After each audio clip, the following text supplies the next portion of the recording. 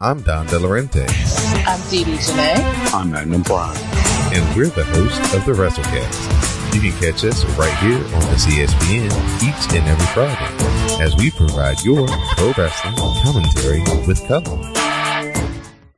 The following is a CSPN Media podcast presentation. Good evening, Britain. Would you believe it's Dr. Doom? What's on your evil mind? Oh, you insulting tongue and mock my words well. How about this rumor that you are really hired, Mr. Stark?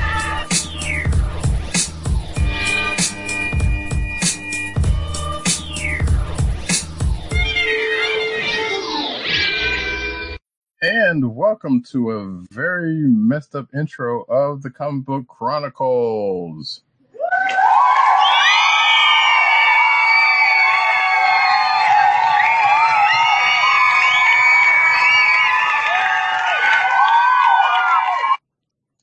I'm giving Roddy Cat some time to fix whatever he's working on with extended applause.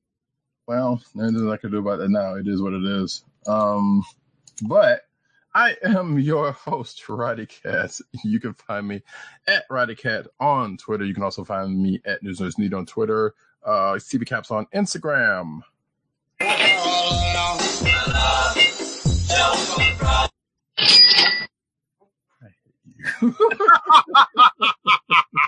Come up with a better alternative. Yeah, I know.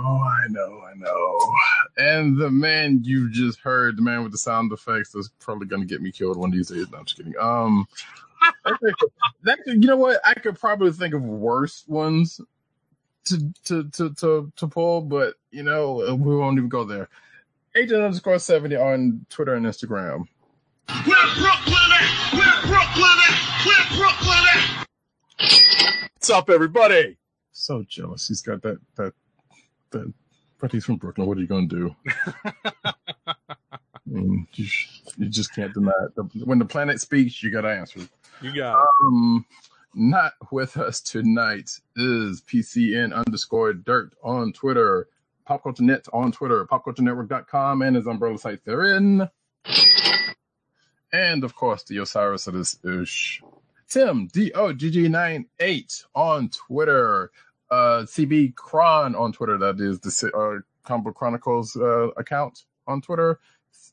The Click Nation on Twitter. That's TheKliqNation and TheClickNation.com. And of course, Comic Book Resources, where he's over there writing his face off.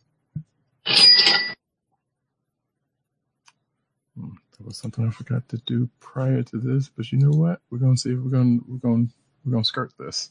As normal, you can find this here program on the podcast network, CSPN. That's Cold Slither Podcast Network, CSPN.us. Do it today. And you can also find us on Google Play, Apple iTunes, aka Apple Podcasts. And one of these days, I'm going to have to stop doing one of the other. Spotify and the Cold Slither Podcast Network's SoundCloud page. Because iTunes is dead. Long live iTunes for whatever the hell they're doing over there right now. We come to you live every Thursday night, which is something I sometimes neglect saying at the top of the show, except when we have movie protocol or the like, which we will be possibly talking about later on. 9:30ish p.m. Thursday Eastern Standard Time or Eastern Daylight Time, whichever it is. But as we will do, and we tend to do, we're going to get into this week's books, starting with Amazing Spider-Man number 32. Right, so we are coming off of the cliffhanger ending of the previous issue that revealed, spoiler alert, that one Miguel O'Hara, a.k.a. Spider-Man of 2099, is back in the present in his old costume. So he did. So I wasn't crazy. He did have a different costume. It was white and red. Right. Okay. So I never really read that last volume. When they tried to relaunch, when they tried to relaunch the book with Miguel O'Hara in the present, right? He had adventures in the present in the wake of Spider-Verse, and they gave him a new suit, but eventually sent him back to the future. And exactly. And they restored him to his former status quo. But in this issue, we see that his return to our time has set off a seeming chain reaction of events with Roxxon, because it's Roxxon. Yeah, his whole origin is tied with that group. Yeah, and not to get ahead of it, but apparently, he's pretty much in this issue. Well, because he came back a couple of issues ago, but because they kind of veered off for Absolute Carnage, they're gonna, unless they brought it up then, during those 2 issues, but I doubt it. They kind of veered away from that, and then we're coming back to it now. Oh, I think that's what I'm remembering, because I blocked out Absolute Carnage in my memory. Oh no! Hell surprise on that one, because there was a book out this week, but yeah. So yeah, but he's back and got himself into a spot of trouble, and like I said, not one to go directly to the end, but kind of found himself in a way at the end of the book, at the end of this issue. Absolutely.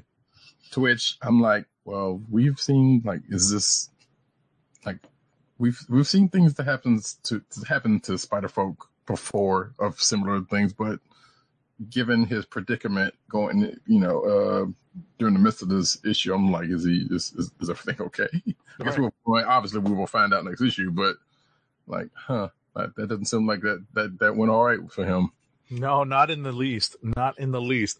And with regards to the title character of the book, Amazing Spider-Man, we actually see him do a lot of stuff in this issue, unlike the Absolute Carnage crossovers. We have Spidey interacting again with a character that Nick Spencer has introduced into this title after she reappeared in the Friendly Neighborhood title. Which is not the Friendly Neighborhood, the Spectacular title that predates the Friendly Neighborhood title. Which is interesting, because I know, like, there have been books that have been like, well, hey, there's certain things happening in this corner of the universe with, especially with that, specifically that Dr. Doom book from last week, and a couple other places where a specific place where this character is from gets mentioned, which you'll find that, like, there's another reference to another character, that kind of stuff happens. So you feel like there are seeds of things happening, but in this issue, this character comes back up with a nice little entrance, as this character tends to do when they pop in. Right. And I've rung the spoiler bell, so we can absolutely refer to this character by name. We are referring to Teresa Parker, Peter's sister. Oh, nice. Very funny. But no, what we are really talking about, although she does appear in this book, we are talking about one Silver Sable. That's another person that is returning from the depths of wherever they've been. Right, but that's who I was talking about, because sure.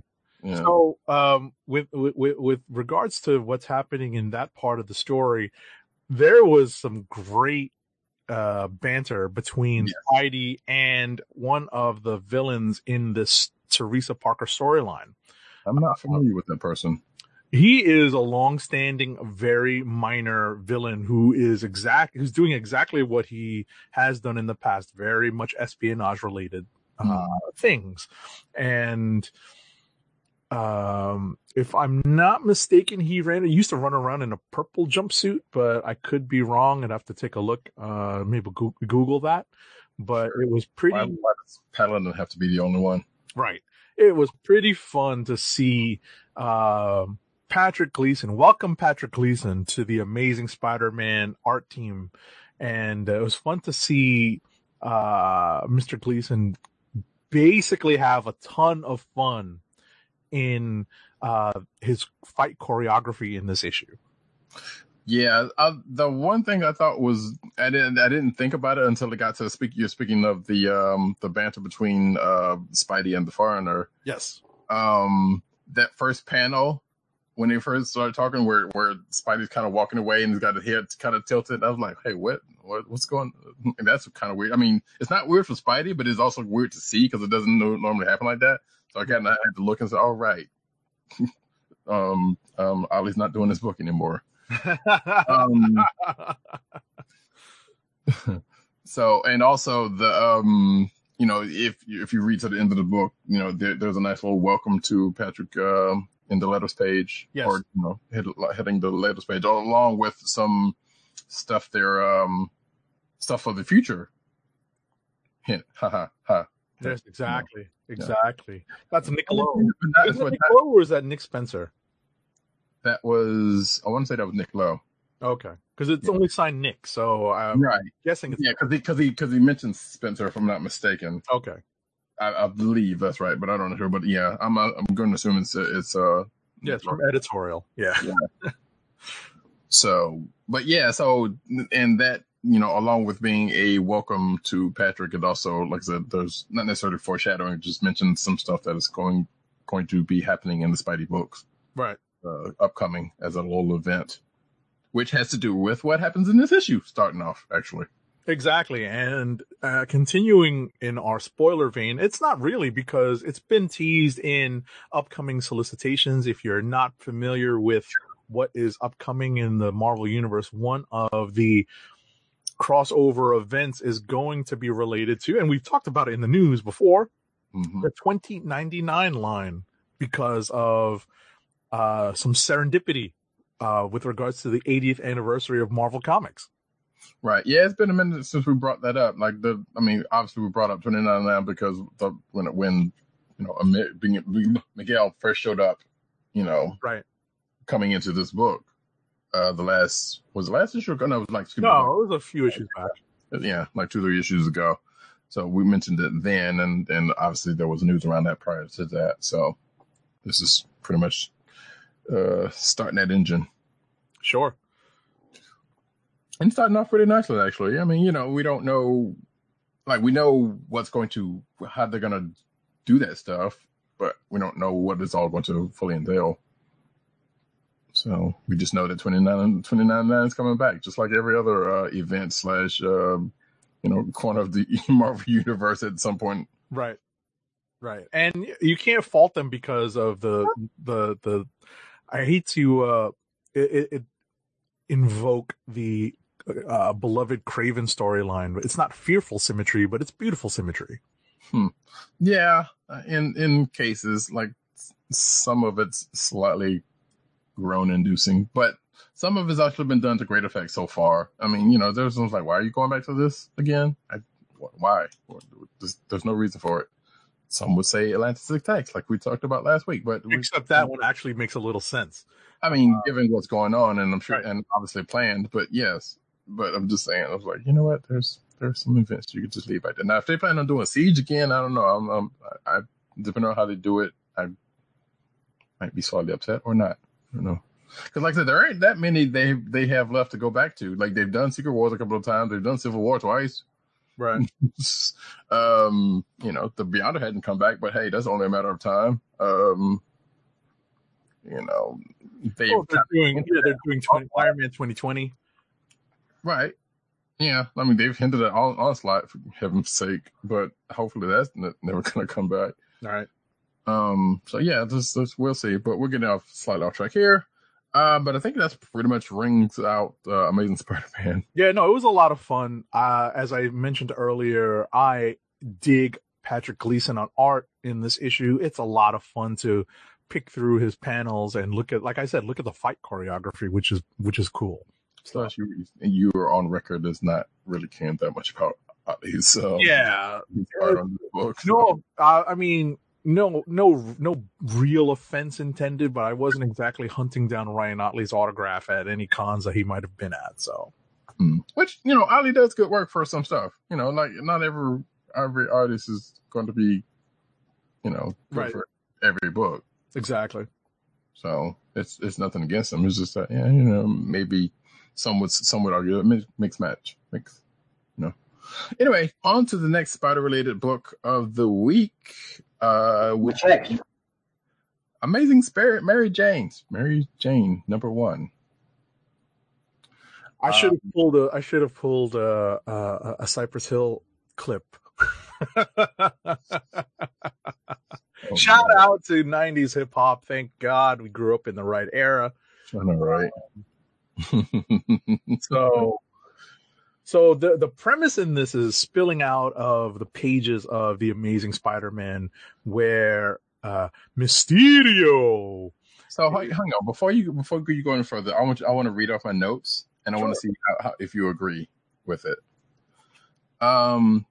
MJ's doing a Joker movie about Mysterio and has some obvious concerns, even if she only knows half of it. The credits, because that could the one page. There's some real crafty fourth wall-ish breaking going on here, but I'm digging it. MJ is far from home. And I'll stop right there. So I don't know. What you think? I like this. I had a lot of fun with this. I was pleasantly surprised by this book. I am not afraid to admit that. I had reservations coming into this book that were well founded, I think, because they're kind of referring to what you were mentioning earlier about the whole 80th anniversary thing and how they're sort of throwing a million things at the wall to see what sticks. I was afraid this was going to be one of them. I am pleasantly surprised to report that Leah Williams knocked this out of the park. And I don't know where Gomez has been. I don't think this is the current major league outfielder who normally goes by the nickname Go-Go Gomez. But okay. Yeah, he's had an up and down career. He used to play for the Mets. That's how I'm familiar with him. But sure. And he used to be he was a former All-Star for a few seasons. But in any event, Carlos Gomez's art, and I didn't have a chance to look this up before, but the art is a revelation. And that's no joke. It's sharp. It's definitely Todd Nauck influenced from what I can see. I was thinking of someone else, but I can't think of who that person was, who I'm thinking about. It's somebody who's been on Spider-Book fairly recently. I want to say who's doing Friendly Neighborhood art. Wait, you mean very recently? Yes. On Friendly Neighborhood? Yes. It slightly reminds me of that, but it may not be totally the case. I don't know. But it's definitely reminiscent of somebody I wasn't thinking Knock, though. Well, there's some places where Knock is definitely evident, but with regards to just the layout and the fact that this artist that Gomez actually does believable backgrounds of a movie set, it's pretty impressive. But getting back to the story that we were referring to, that the events of this issue spin out of what happened in Amazing, and MJ is on set filming a new movie, a Mysterio movie, and Mysterio has his plans. And as Roddy Cat mentioned, it may very well be kind of a riff on what's happening in the real world right now with this Joker movie. Mm-hmm. Because she comes to, which I didn't think they were gonna. Well, I guess so. This book is only 5 issues, so I guess they were gonna have to use some kind of speed in getting somewhere else to it. So, but outside of the fact that it is spinning off of stuff that is out of a plot that is kind of hadn't been brought up in a minute in Amazing. This is pretty much her side adventure with, I assume, what's going to go on with that. That's going to feed back into Amazing. And she finds out really quickly who's behind, or at the very least, who's directing said movie, and it's not the actual director who it's supposed to be, but right. The subject of the movie. They didn't drag. Yeah, they definitely did not drag out that particular mystery. Mm-hmm. So I was like, well, I knew, and Mary Jane's usually quick on the ball, so eventually she was going to find this out. But it's like, okay, just went ahead and just throw it out there. All right, fine. Hey, at the end, yeah, I was going to say, ultimately, what we have is a pretty interesting working relationship between the characters moving forward. Yeah. she has affected the movie in a positive way. Which brings me back to the whole fourth wall breaking thing, because there was some of the stuff that they were talking about, kind of goes back to not only movies, and they were talking about how a specific character was being written, but one would argue they could be talking about the way they're written in the comics also. Sure. So, and I'm sure, and I know there's been already at least one article talking about that much out there. So it was definitely a good read. I enjoyed it, and given some of the issues in the past of Amazing that have featured Mary Jane, even though it's a mini series, and like, you know what, hey, she could, given the way she had been written recently and for quite a while, she could hold a book again. Maybe it may or not be a ongoing, because fans would remember she's had, I think there were also miniseries back in the back, but they were written more like teen. Right, those were different versions, not present day versions. Right, they were more like teen, like teen kind of almost romancy versions of Mary Jane, which brings me to something that also had my notes, was like the pajamas that she had on. And I don't know why this kind of piqued my interest. It kind of seemed like a throwback to something, but I just can't remember what it is. Like, I feel like there's been a shot of her in that particular set that's been either on a cover or something that was kind of prominent. Oh, probably a J. Scott Campbell cover. Probably. Yeah. I thought it was one of those Mary Jane books, but I went and did some research on that part, and I was like, nah, it's not those. So I gotcha. Regardless. And just to wrap on the book, we have a nice little cliffhanger at the end of the issue. It's a reveal that is also spinning straight out of the pages of Amazing. So I guess there's enough happening in the Amazing title right now that this deserves its own little miniseries, as opposed to being a secondary storyline in the Amazing book. And to be fair, it's not far off from what they've done fairly recently, especially with that like Craven the Hunter stuff, where they had the 0.1 issues. Right. So it's a more fleshed out version of that. So I think this is actually a pretty good execution of this, as opposed to relegating it actually to B plot status. It's just off on its own for 5 issues, which I think will give it some room to breathe, and hopefully we'll get a good 5-issue series out of this. I'm looking forward to this now. Yeah, surely. And hey, I'm sure this artist has been around. We found another great artist that could possibly take on some more work. Sure. Definitely could use it. Just dude's good. I wanted to point out, like, you can't see it off of here, but I'm holding up, if you're watching the video, I'm holding up my iPad to a certain page. And on this page is like the I guess the splash page where they talk about they give the credits or whatnot. But it says a fantastical science fiction epic from Marvel Comics, the publisher that brought you Amazing Spider-Man number 42, The Infinity Gauntlet, Daredevil Born Again, and Spider-Man Loves Mary Jane, which was one of the books that Mary Jane had back in the day that we're talking about. Right. I kind of find the music that they took those that's what they used for this. Like it's made out like a poster for a movie, so obviously that is something. But the fact that they used those particular books and events may not mean anything, but I found it kind of interesting that they did. So now, that being the case, like I said, I'm just Googling it now. What happened in Amazing 42? That's what I'm saying. Like, who knows? And I guess you had to wonder which volume also. That's a good point. I went immediately to the first volume. Right, because you don't know, unless that was because she'd been introduced well before that. But yeah, so that was the thing I was thinking about. I was like, why would you bring that specific issue up? No. This was her introduction.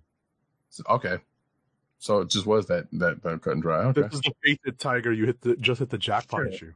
Okay, I figured it was before that, but and again, you kind of figure you were right. I was about to say your instinct was right. Yeah, your instinct was right. You just had to confirm this. Right, but those other ones was like Infinity Gauntlet. Like I like that. Like I like that miniseries, but I'm not sure what that has. And the Daredevil Born Again is whatever it is, which I don't think I've ever read that, but. I'm not a big Daredevil fan, so I mean they may or may not have any direct ties outside of that first one. No, which one? Actually, no, because actually no. Was that called Born Again? Oh wait, hang on, because Duggan's writing this book, isn't he? I believe he is, and he wrote Infinity Gauntlet.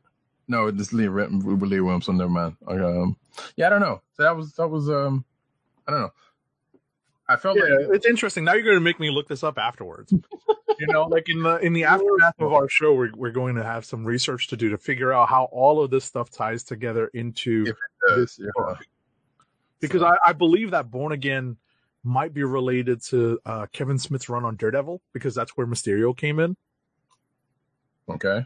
But I don't remember that storyline being called Born Again, because that obviously is a reference to Daredevil story against the Kingpin, with Nuke, and I don't remember Mysterio being related to that.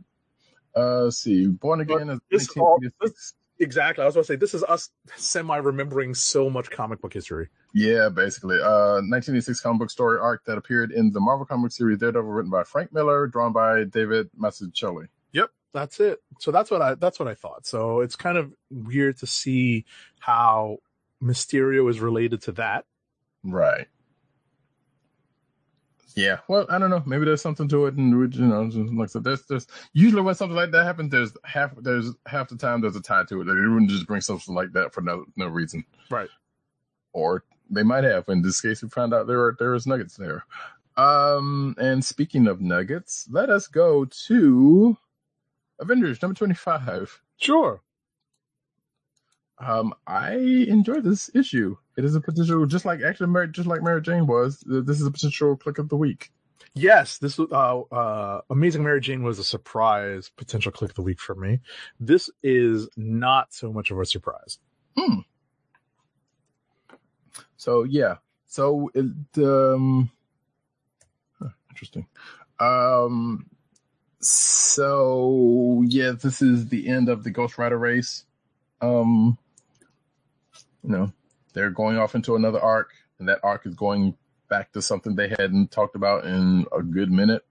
Just to jump ahead for a second, but jumping back, yeah, I mean, sure, Robbie's in a new place now after this issue. The Avengers came in and kind of helped with some not bard tech, with some tech they just happened to whip up real fast. Mm-hmm. And apparently, and I'm sure Agent 70 will agree with this notion, especially since they brought it up. But Fast and Furious has been established in this universe. Yes. And I'm not talking about just because, in the way with seemingly the movies have by Justin Have, even though, they didn't. I mean, early. They've obliquely referenced it thanks to to Robbie Reyes' Ghost Rider's right of choice. Right. So it's definitely less oblique now. Right. And as a term, it's something that's been around way longer than the movies. But in this case, it seems like they just put a point on that. Right. And I love that Caselli composed a page where it makes perfect sense now to keep Thor with obviously the status quo with Thor may or may not last with the upcoming run on Thor that's going to start this winter, but him using the Uru arm as a shield, I was like, oh man, this is something that Thor has kind of lacked for forever.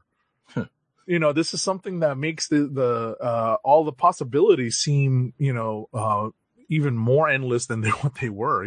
Like they seem limitless. Right. Well, Thor's never been one to really, hide behind any kind of defense. He's usually, I'm gonna smash it in the head until it stops.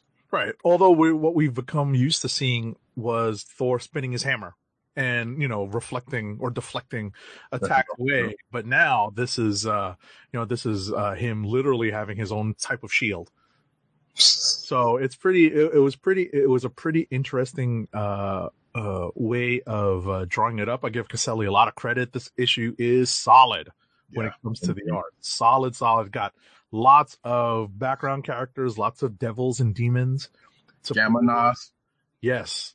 And, it's, there's just a lot of interesting things going on in here. And we also get, mildest spoilers. We also get a solution of some sort with regards to Robbie's Uncle Eli's spirit. Yes. But we also get, well, depending on what order you read this, we also get one of the, say, first of one or two references to Mephisto, which if you've been paying attention to the show a lot, we bring up a good minute because he's been popping up pretty much everywhere a lot. Even though, despite the fact that he's supposedly in a certain place, which we will get to in another book. But he gets kind of reference here, not necessarily shows up, but he does get reference. And pretty much the rest of the book seems like it's going to go directly into Ghost Rider's book, which we talked about the first issue last week. Right. With what Giant Blaze is going through now. And we kind of get a little bit of his troubles, in here. Maybe I don't know if this is before that or whatever time. It'll eventually dovetail into that story, I think. Right, but there was a resolution to the race kind of seemed like it affects that, whether they bring that to light or not. Agreed. Definitely bring it up here. Right, and the issue ends with a cliffhanger that has been developing over the last several issues, I think, with very small... They brought it up once or twice, like probably about a good 3 or 4 issues ago. Yeah, it's the very subtle evidence of a B-plot, and we're rolling into one of those... Because it's kind of going back to something they started off with in the beginning of this run, but right. They've kind of been touching on every now and then. Yeah, I was going to say they're rolling into one of what appears to be one of those one-shots, but I think it might actually be extended slightly with regards to one of the concepts that Aaron had introduced of the 1 million BC Avengers. Right.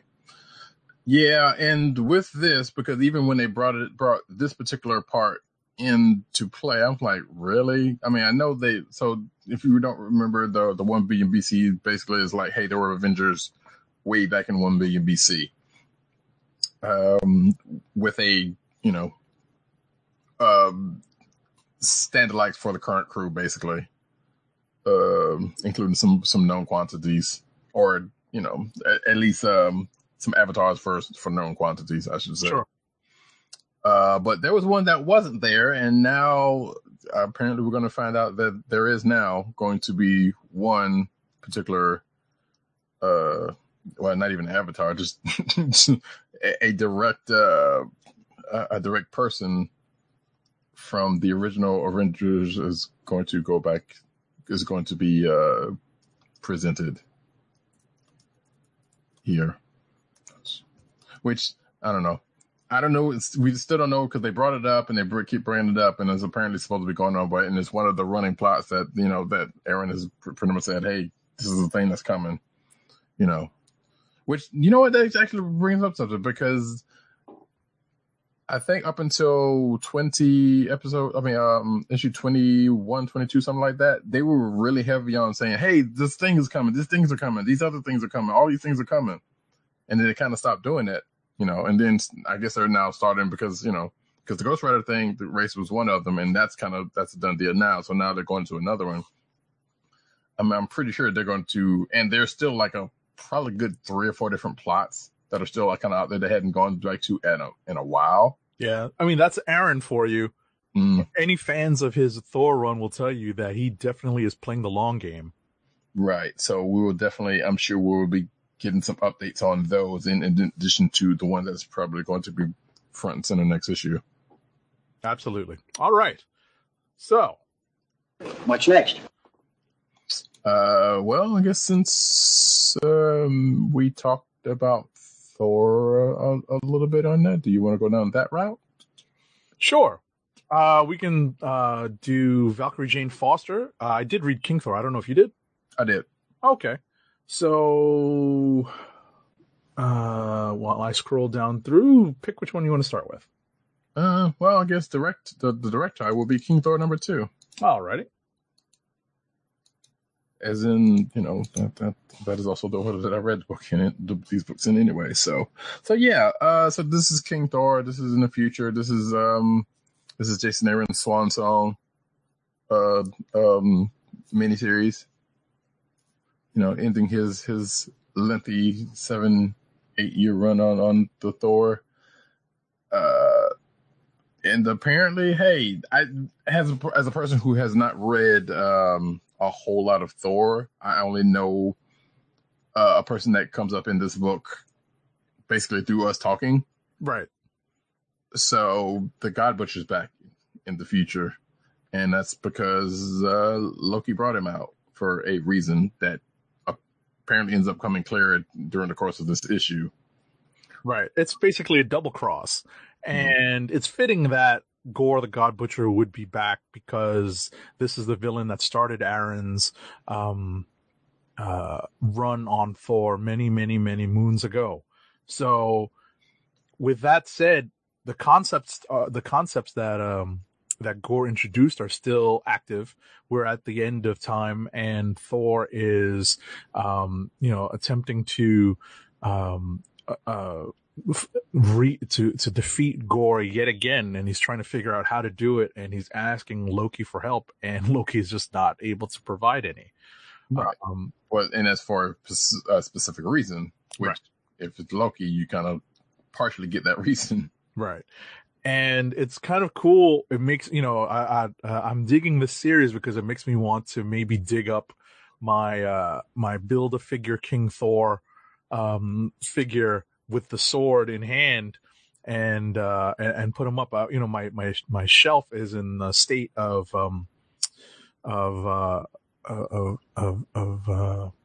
transition because I didn't realize that the Fantastic Four had been up there for so long, for nearly a year.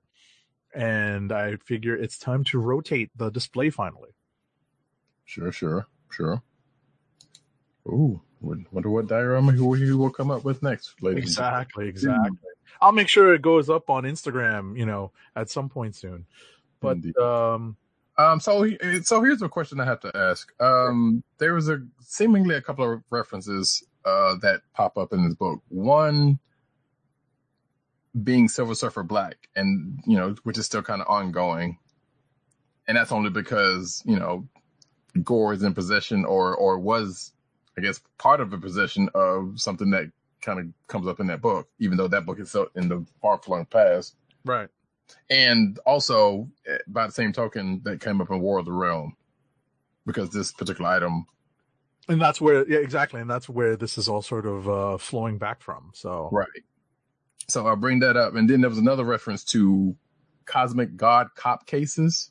That must be something in the future, because that was the one thing that was the one reference from Thor's daughters that did not ring any sort of bells for me. So okay. I was thinking it was Thor's the Secret Wars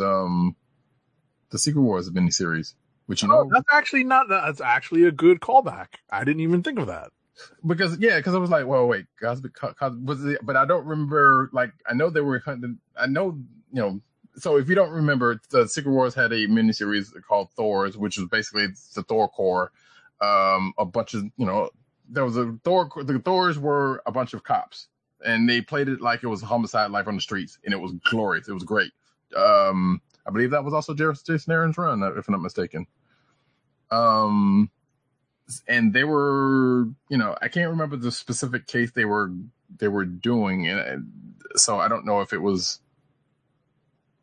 has something to do with that reference, or as you say, maybe it is something that's coming to the future. But that was the first thing I thought of, when they mentioned that. Oh, okay. I completely forgotten about, and I know we're all fans of that Thor Thor's miniseries. Yes, that was an excellent miniseries. I wish they had spun that out into an actual book. That's how good I thought about it. So whether that's the case or not, who knows?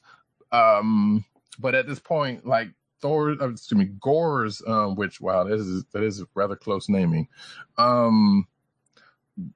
Gore's thought patterns seem kind of a bit weird in this issue. So he's the God Butcher. So he's basically trying to get rid of all the gods, but he's in the midst of this issue. He's kind of had 2 or 3 different changes of thought, but the one he lands on basically has him doing the thing that he's trying to get rid of, weirdly enough. And I was like, did you really think about that closely?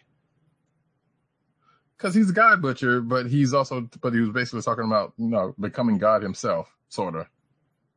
Except for he's differentiating it's different from, the other states of godhood in the past, but it was still kind of similarly. I was like, I'm not 100% sure I get where you're going, but I'm willing to, There was a statement that a couple of statements that he made while he was battling Thor about, basically getting rid of life so that he could start it over again, and just so that he could sit there and watch them, I guess, prosper without gods. But in that case, he's basically, making himself God if he's going to sit there and watch over one and get rid of life to create new life. Mm-hmm. It's kind of a God thing to do. So I'm sitting here like, well, wait, if the thing you task yourself to do is to kill the gods, but you want to become one, sort of. It was weird. Obviously, in his thinking, he's not thinking, like that, but it's still kind of weird. And I'm like, I don't know if you really thought that one out. And I was wondering if that's going to end up coming back out, but maybe not. So, like I said, I think about stupid stuff like this, so ain't no telling. But the only thing else to bring up from this issue is that apparently Loki is really, really powerful because he was able to get Wonder Woman's lasso. Ha! So that's a small feat, jumping whole universes and companies to get an item. I'm just saying, get a man his props. But and last but not least, the ending of it was interesting. Like it's not interesting in the Doctor Strange ended in a way to where you could just not go any further, or you don't have to go any further. But kind of, I guess you could, but there is still, I don't know, if you were to leave it like this, there would be like, well, that seemed like an anticlimactic way to go out. And we know Jason Aaron is not about that. So, but obviously there is a cliffhanger, and there is 2 more issues to go. Is that right? I think so. I think it's 2 more issues. Regardless, there's still some more issues to go from this. Yeah, I'm not 100% sure if it's a 4 or 5 issue series actually. Yeah, but regardless, yeah. So that's where we are with that. It was a good read. Like even without, like obviously you would need a little bit of knowledge going into it, but the story kind of, props itself up to where you don't really, as a self-contained story, it's kind of all right. Like, yeah, there's a couple of things that kind of show up, like especially that sword that Thor had. It was like, I don't know anything about it, but if you've been reading Thor, you know about it. Stuff like that, but it may not detract from your reading this. So let us move on to, I guess the other Thor-related book of the week, Valkyrie Jane Foster number 4. Sure. I'll update my notes here. Right.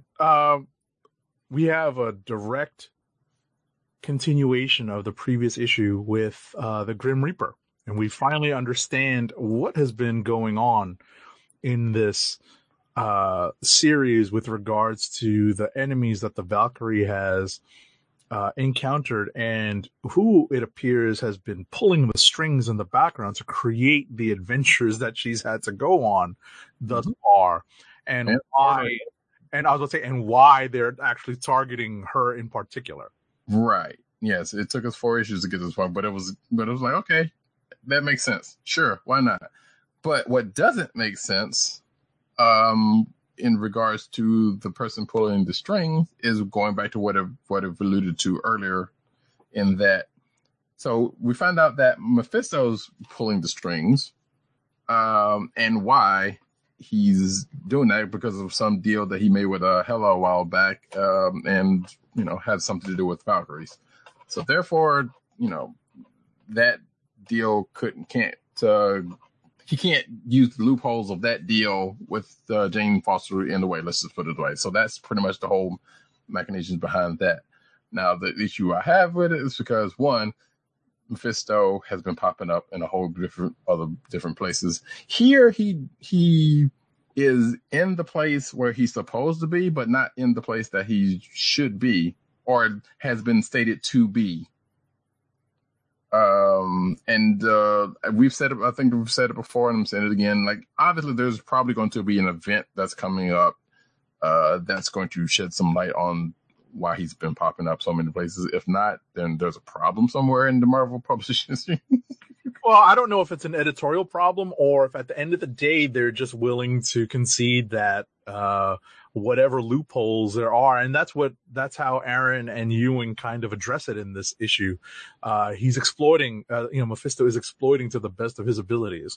Sure, as he tells, especially with the kind of feature role that he played in the latest Champions series. Right, and that's what I'm saying. Like, he showed up there, he's shown up other places. He's shown up in actual jail with, I want to say it was Doctor Strange, I can't remember. He's been in Doctor Strange. He's been a few different places, either just running frame, and even one time we saw him, he was actually in jail talking to Wong, where he was supposedly supposed to be. Right.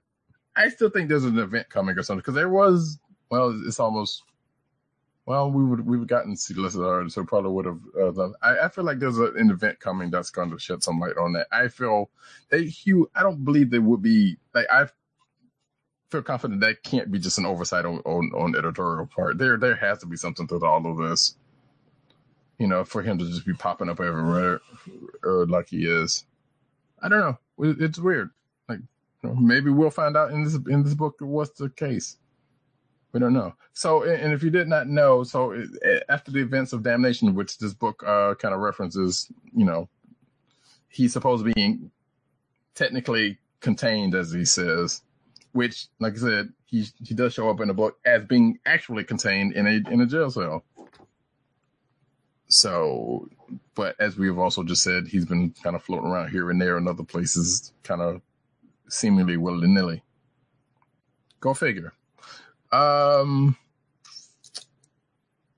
think that's pretty much it. The only other thing that shows up is, speaking of Doctor Strange, Doctor Strange shows up in this. I was about to say, what we're neglecting to address is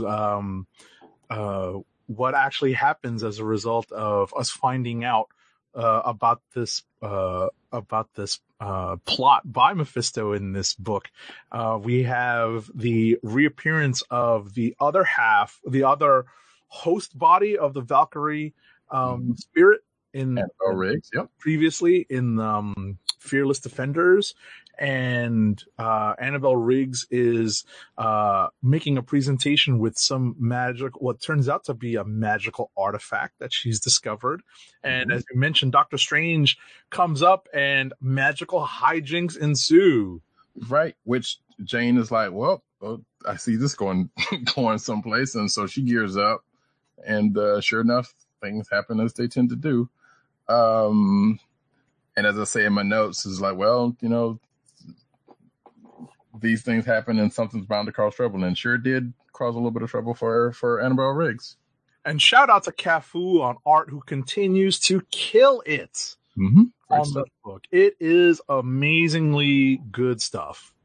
Right. So during the course of this issue, we found out, like I said, what Mephisto's after and what he's doing in relation to Jane Foster. And I feel like whatever event that may or may not be coming out of going to furthest, he ends up in possession of something that I thought he already had, that was that was brought up in Doctor Strange in the outset. Because you remember Doctor Strange made a deal with Mephisto, right? To get his hands back. I believe that was Mephisto. I know he showed up. I believe it was. Regardless. No, that was something else. You sure? Yeah, because what Mephisto got was he was the one that basically the price for his assistance in that big story was the loss of Clea. Right. Okay. And the hands right. the hands thing was something else. Right, that's right. It was some other person who had some forbidden magic. That's right. You're totally right. So yeah, but regardless, Mephisto did still show up around that time and took something away from Doctor Strange, which now that I think about it, probably isn't what I thought it was, that Grim Reaper ends up getting at the end of this issue. Mm-hmm. So it's interesting. And we get, as what tends to happen, we get a reemergence of, I guess, some old Doctor Strange villains, one of which we have seen in a movie. Yeah, that was a nice little callback. When I read that, I was like, wait, we actually understand how to pronounce that now. Right. It's one of those names that you don't automatically know how to pronounce, but now that we've heard it a bazillion times in the Doctor Strange movie, It's easy. Like, what's up, Matt Mikkelsen? Right. Exactly. And maybe it's just projecting it on there, but it's like he kind of did look like, even though, now granted, the character's been around before the movie, which I did not know that, but doing a little research, I was like, all right, which it makes sense, but it was like, okay, all I was thinking was like, oh shoot, that's a movie reference. Because that's where we've most recently seen this character. Right. But it was funny to see, to see that one character. And I presume if we were well versed in Doctor Strange history, we would recognize the other two as well. Yeah, those other. I feel like the one lady may have shown up somewhere that I recognize, but I don't know. And so out of the three, obviously the one we knew about was the one that was just happened to be featured in the movie. So right. But yeah, all in all, with a good issue. This book continues to be great. That I'm weirdly curious to see what's going to happen with that horse, Mr. Horse. I liked Jane Foster's theory on why this particular horse survived the War of the Realms, or as they call it, the War of Realms. And I keep sticking the in there, but that's what the title was. So right. Yeah, I was like, this is just like, clearly this one had this one wasn't a front runner.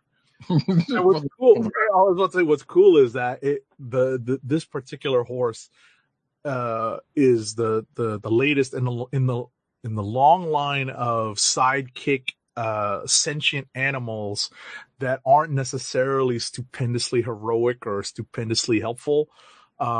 These are not Thor's goats by any stretch of the imagination. It's more like Thor in a way, which another. I was going to say either that or a cross between Thori and Cringer from He-Man.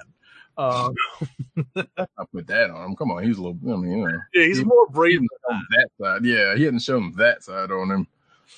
But yeah, there's a particular kind of hilarious. Well, not as hilarious, but there's an incident with the horse and where it is and Jane's predicament in her mortal life, and her friend brings it up before they go off to see Annabelle Riggs. So I was like, yeah, I guess this is going to be something we don't know. So, but all good stuff. They bring up something about Wonder Man, but that's going to happen. So I doubt if that's going to come up into anything. But I was like, that was an interesting thing that they happen to, for some stupid reason, bring it up. But given that who Mephisto was talking to, that makes sense. Right. But given Wonder Man's current state in the Iron Man title, we may not see him for a little while. Oh, really? Okay. Yeah. I didn't know he was there. Yeah, he sort of is. But sure. He's definitely tied up for anyone who has been following the Tony Stark Iron Man book. I'll refer to it later, probably in rapid fire. Are there any other books that we want to speak about at length, or are we ready to hit the rapid fire mode? I think we are good. Well, unless you want to bring up Immortal Hulk, but yeah, we can. We'll do Immortal Hulk because I think it'll be quick. Sure. Because Immortal Hulk number 25 came out this week, and it is. It's kind of what it is trippy. It's kind of trippy. Yeah. You wonder if we needed to all be high and or drunk to read this. Yeah, it's kind of these things like, wait, did we miss something? Which Al Ewing doesn't, it's like, no, we didn't miss anything. So now he just took that left turn and was like, no, you're going to keep going this way with me. Right. It was definitely a departure. Definitely a departure from what we are used to. But ultimately, he's taken the concept of, and mild spoiler alert, but if you've been following along with Immortal Hulk, it's not going to be that big a spoiler. He's taking the World Breaker Hulk concept and expanded upon it and essentially made it a substitute or something along the lines of a Galactus. Where Galactus is the devourer of worlds, we have the breaker of worlds, and he's even got an interesting new suit that appears to be very Galactus inspired. I thought the exact same thing when he showed up. I'm like, okay, where's the story going? And are we going to get some? Oh, there he is. He's looking, very galactic. Also, weird enough, if he had gone one more step further, this could have been the origin of Superman. Yeah, exactly. A form of it. Yeah. I thought it was going to be the introduction of Mothra to the Marvel Universe, to be honest. Right. There is. I thought that too, because I was like, wait, why is that showing up there? Right. There is definitely, I know that there's a couple of artists on this issue. It's not just Joe Bennett, but there was definitely a Mothra vibe in the appearance of a character in the book. That has to be a reference to something that would, or that has to be a reference to something else. I'm not sure. Sure. Excellent. Maybe I'm giving them too much credit, but it's like Ewing doesn't really put too many references for no reason. But right, because essentially they all tie back together in some form or another the way he writes. Right. So we also get some more information on that whole one below all that is. Mm-hmm. We have a little bit of work on a couple of splash pages that Bennett puts together. Right. Which if you are following certain corners of the comic book creator averse, you may have seen a panel from it. So right. That someone referenced. It's Herman Garcia is the artist that was responsible for that whole space adventure stuff. Mm. And Bennett is the one who does the latter half of the book that involves the reappearance of a longtime Hulk nemesis. Right. We have said this before in passing, like the Hulk's rogue gallery has pretty much been coming not necessarily left and right, but at just really, interesting times. Yes. And this is no stranger. It's like every probably 5 or 6 issues, like, oh wait, hey, here's someone else from his past, or not even 5, probably about 3 or 4 issues. Like, hey, somebody else from his past, and it's usually some of the more known quantities that have come up, and this is probably one of the most known quantities that has yet to show up in 25 issues. Right. Which I think we may or may not have even said, hey, where is he? I don't know. So, and I think we were joking beforehand. It was like, well, the only people that are left are like the UFOs. Mm-hmm. And I don't know, Rocket Raccoon comes back, but he's something else. I don't know. Like, where's Zax? Right, exactly. Like, is there going to be another Wolverine fight? I don't know. That's funny. But yeah, that was a nice reveal at the end of the issue. Mm-hmm. We won't spoil it here, but it definitely felt earned. I felt like this character definitely earned this appearance in this story. You definitely didn't see it coming, especially with what was going on in the first Three-quarters, exactly. Three-quarters. The first 3/4 of the book did not prepare us for this appearance. So it was definitely a trippy a trippy read. That is not an understatement. Right. And it's actually, if I'm not mistaken, it's also a lengthier book than normal. Yeah, I think it was like a 25th issue type anniversary. Right. But it didn't really do anything outside of just like, nope, we got more pages to do this story. Cool. I'm using all these pages. Right. Yeah, no, it's definitely more expensive than the regular book, but yeah, I think it's and what's funny is that they didn't even announce it like a 25th issue anniversary thing. They just charge you more for it, and obviously there's more content. Right. And if you've been, around comics for a while, they used to do this a lot more in the past. But numbering is all screwed up anyway now. Right. And I thought kind of a similar thing with Avengers 25. Like, they really didn't do anything for Avengers 25, except for the fact that it wasn't really there wasn't really anything, noteworthy or anniversary-like or, of the numbering. Right. So, but yeah, like I said, back in the days we had it better. Anyway, next up, I think we will go into... You want to just talk Marauders real quick? You know what? Sure. Yeah, why not? Marauders #1, the new X book that is out in the second. It's not the second wave, but the second book in the X-Men. I guess that's what they call it. I don't know. Legacy. It's the Dawn of It's the Dawn of X, and I know, but one of the more interesting setups for this book. One of the things that I guess were confused about when it came to the information teasing what these books would be starting with, how these books would be starting. Right. And the mystery of it is set up right on the first page, and you're just taken aback and are left with a, not a who, but a huh. Yeah, it's more like a no! And it's that set up to the story, and I'm hesitant to spoil it because I think it's definitely worth reading this book to see how this character, and I'm referring to Kate Pride. Yes, gets herself into this predicament, or into this, into her new status, as it were. So, and even in that part, just like, okay, the mystery as to the one part, which we won't spoil, as to why.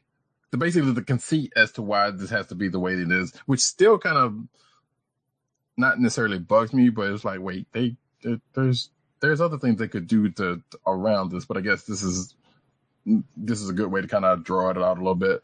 But the premise of this whole book was already kind of weird, especially given the little information that we had gotten prior to this, that we had talked about in the show previously with the news, and this book kind of seemed like basically like a tie-in book to Secret Wars or something, the way it seemed. Because think about it, the X-Men on a ship, right, and sailing the high seas, like, that's like, why would they need to do that? Like, what's the make sense? But this kind of fleshes out why they do that, even though that exactly. We had already discussed in the teasers, what this would entail, and we kind of, and the first issue really sets that up. But what we did not know was why this particular character, Kate Pride, aka Kitty Pride, was going to be front and center in the book, and now we know why. Right. And boy, she was definitely front and center for a lot of this book. Obviously, she is no stranger to leading the next team, so that's not, that's nothing new. But some of the pages they gave her in this book were like, okay, like they've not necessarily, not saying that she's never been an effective X-Men, but she uses her powers to, obviously she's been trained by a couple of different people in the past. So, and that's, not really been coming out. She has grown as a person from her days of being a sprite. Sure. But she was pretty, badass in this. Hey, listen, I have the Kitty Pryde and Wolverine miniseries. It's underrated. Right. Although I wouldn't pay for Al Milgrom to sign it at $5 a pop either. Oh no, shots fired. Shots fired. But yeah, but the premise of this book, like I said, the premise of this book is what it is. I'm like, all right, we're just gonna roll with it. But at the same time, I'm still like, they have better ways to do this, and even part of it, even still with them, fleshing it all out here, is like, well, that being the case, she, her part is what it is. I get, but some of these other people don't necessarily have to be are affected by that, but they're still using the thing as whatever. So yeah, so she's basically got a new job. She's got her own crew, right? Lovingly picked together, with the exception of one, which is kind of funny because you've seen the solicitors. You may not have seen the solicitors, but you've probably seen the cover if you've been paying attention. Pyro is basically a part of the crew, and the way he gets drafted into the crew was like, oh no, he just happened to be there. Which sometimes this happens, especially in X books. But it was kind of funny in this one. And it's funny that I was about to say, and it's funny that Pyro, given his memories, is more than willing to just be like, hey, I'm going to, roll with the punches here. He is, he's a former member of the Brotherhood of Evil Mutants, but is also one of the members that had kind of gone, kind of seen the light when they went by Freedom Force. For those of you of a certain vintage. Oh, the 90s. That's actually 80s when they went to Freedom Force. Wait, I thought that was because what? Oh, whatever. Yeah, sure. That's actually 80s when they went to when they were working for the government. They're working for Val Cooper. Right, because I thought that. Well, see, I thought it was a 90s thing. Whatever. Yeah. Okay.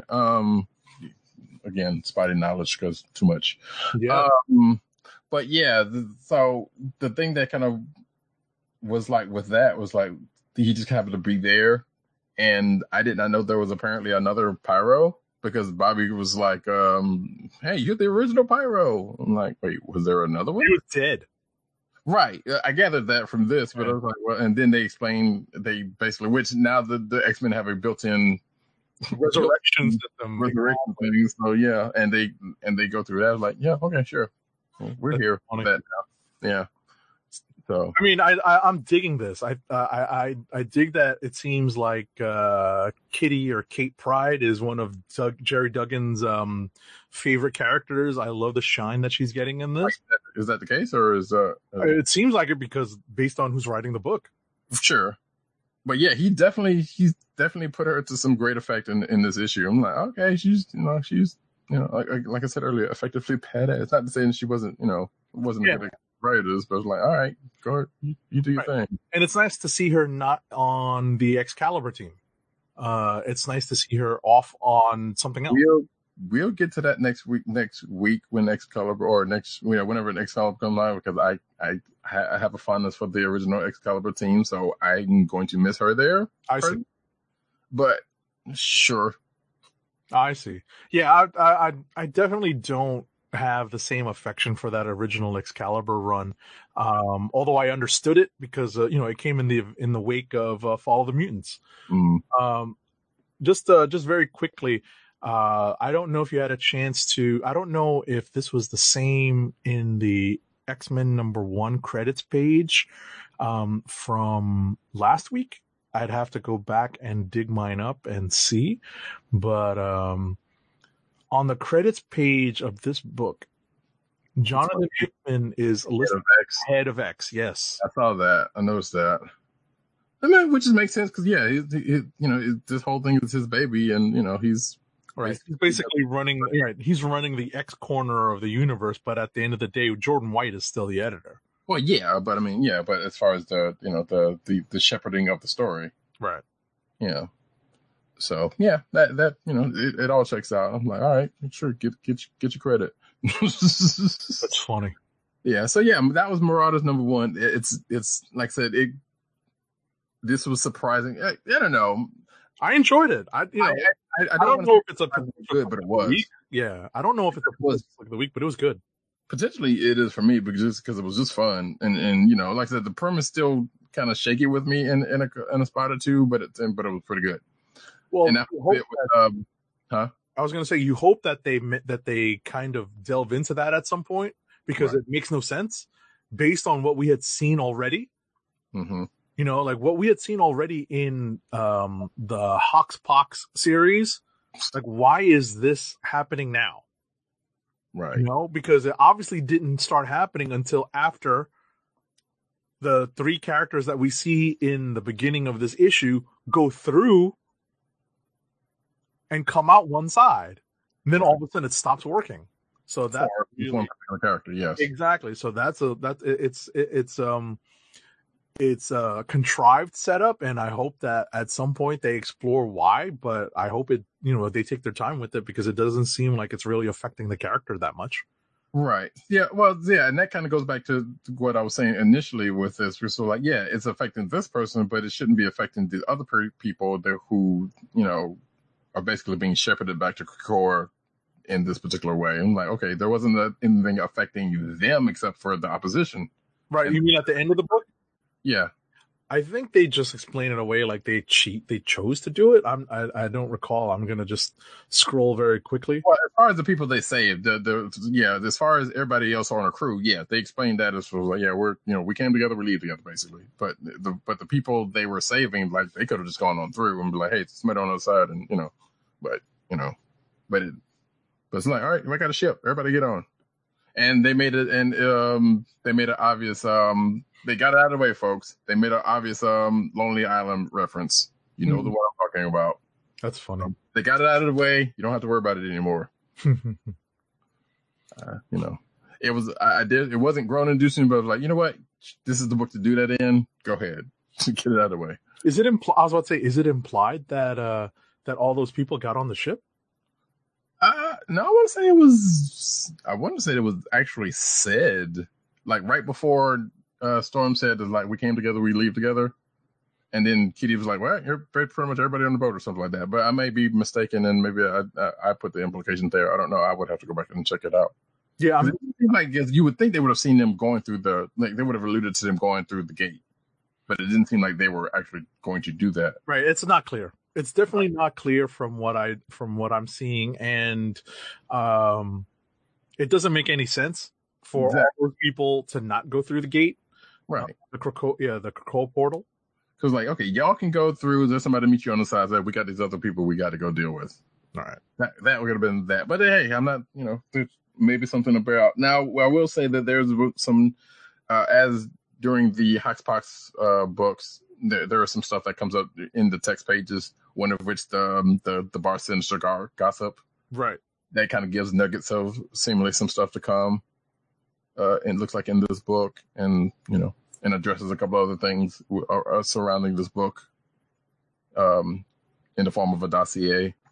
So I'm sure there's they got some legs to start running on with this book, however long it lasts. Not trying to kill this book, but I'm just saying. And that, folks, is Marauders #1. So I guess now, unless you got something else, no, we'll go rapid fire. There's plenty of stuff to go through, because this was actually a really good week of books. It's true. But in the interest of brevity and time, let's spin it up. Brevity. All right, we are in rapid fire mode and going to run through some of these books that we probably have in common. Mm-hmm.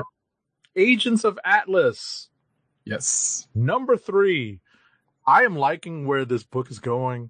Greg Pak is weaving, I think, a pretty interesting story with the concept of this corporation that has created not Krakoa portals, but something very technologically based, but similar in concept, between Asian neighborhoods in several different countries. And the Agents of Atlas are trying to figure out what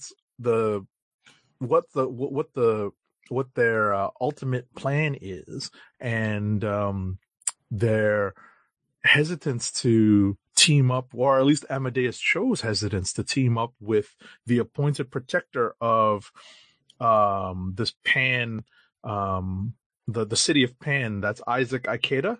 Yes, and although there seems like there may actually be something there may be a legit concern that implied within this book as to his interpretations. Yeah, I've enjoyed it too. I do love the real world analog in that. So like, hey, the premise was, hey, these portals opened up. You can go to neighboring neighborhoods, but it was only a trial period, and the trial period just ended. Right. So like, and you could almost see some real world parallels. Like, oh man, it's over now. So, but then it goes into some other stuff with some other, them trying to get to the bottom of, this company's dealings and dealing with a slight scandal, I guess you could say. Right. Well, there's some socio-political analogs in here that Pac has incorporated into the story.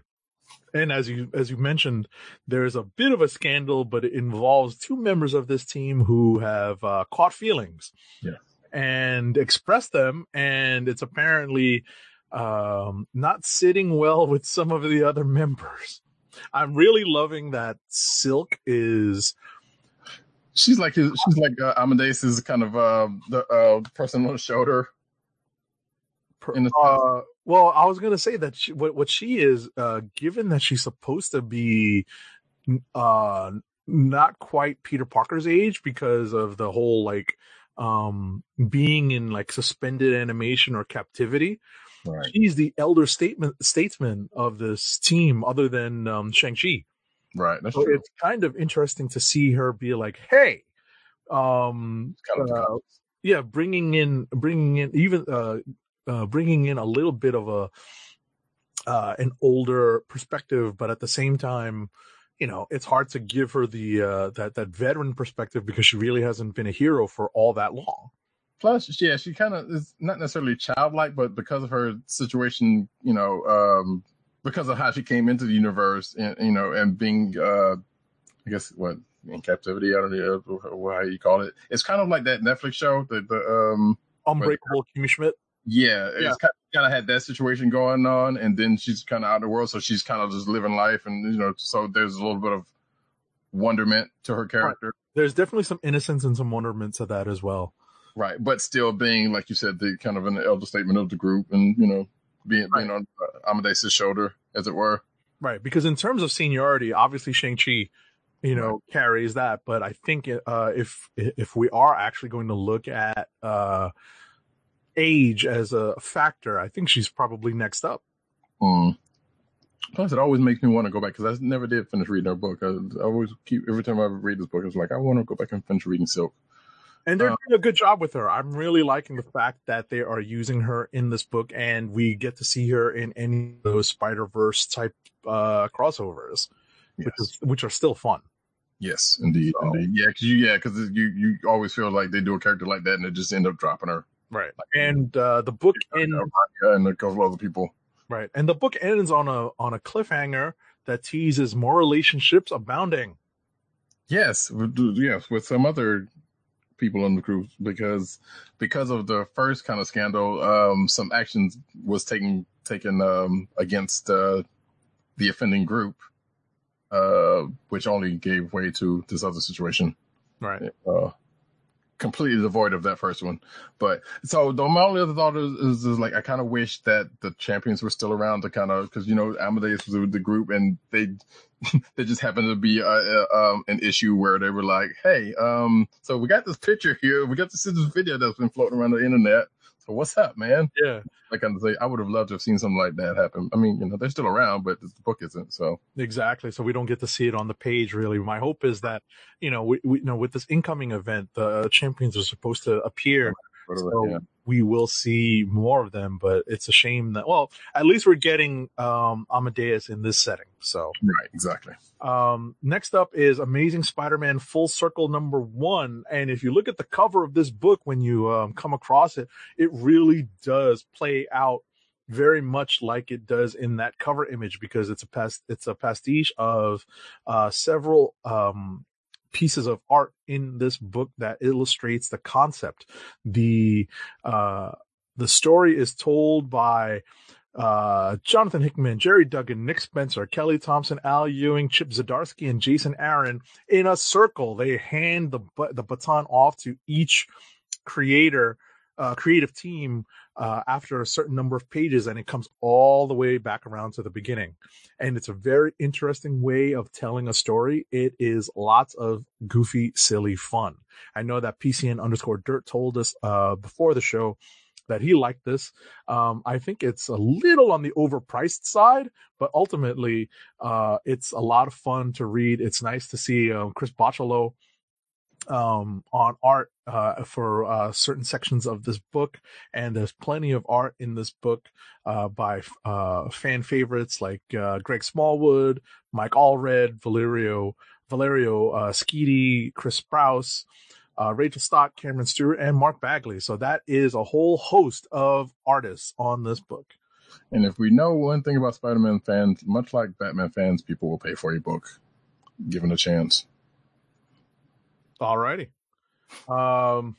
Next up is Detective Comics number 1014. And I apologize for constantly getting a kick out of reading those numbers.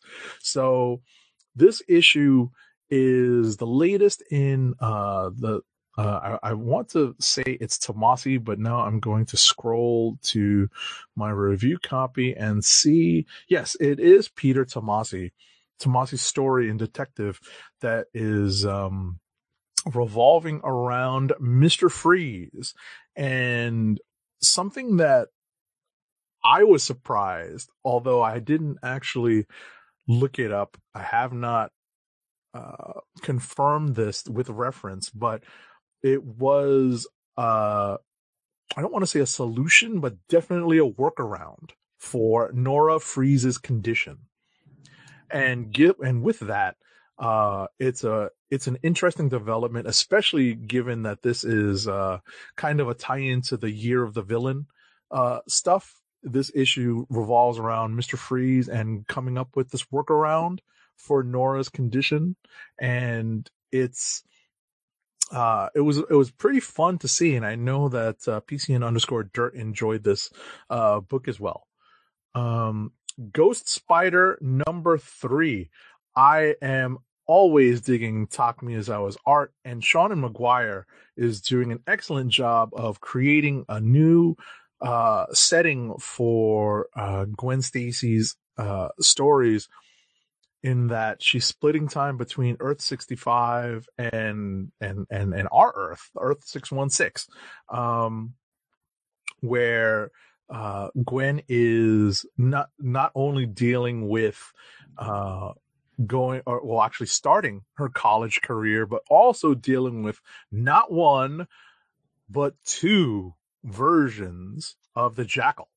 And we all know how Gwen Stacy's and Jackals do not mix. So it's a lot of fun. As I mentioned earlier, Taka Miyazawa's art is consistently strong. There is the possible introduction of a new villain to Gwen's rogues gallery, and one wannabe member of her rogues gallery makes an appearance in this, and hopefully doesn't make a tragic last appearance in this book. What's the sound effect I need?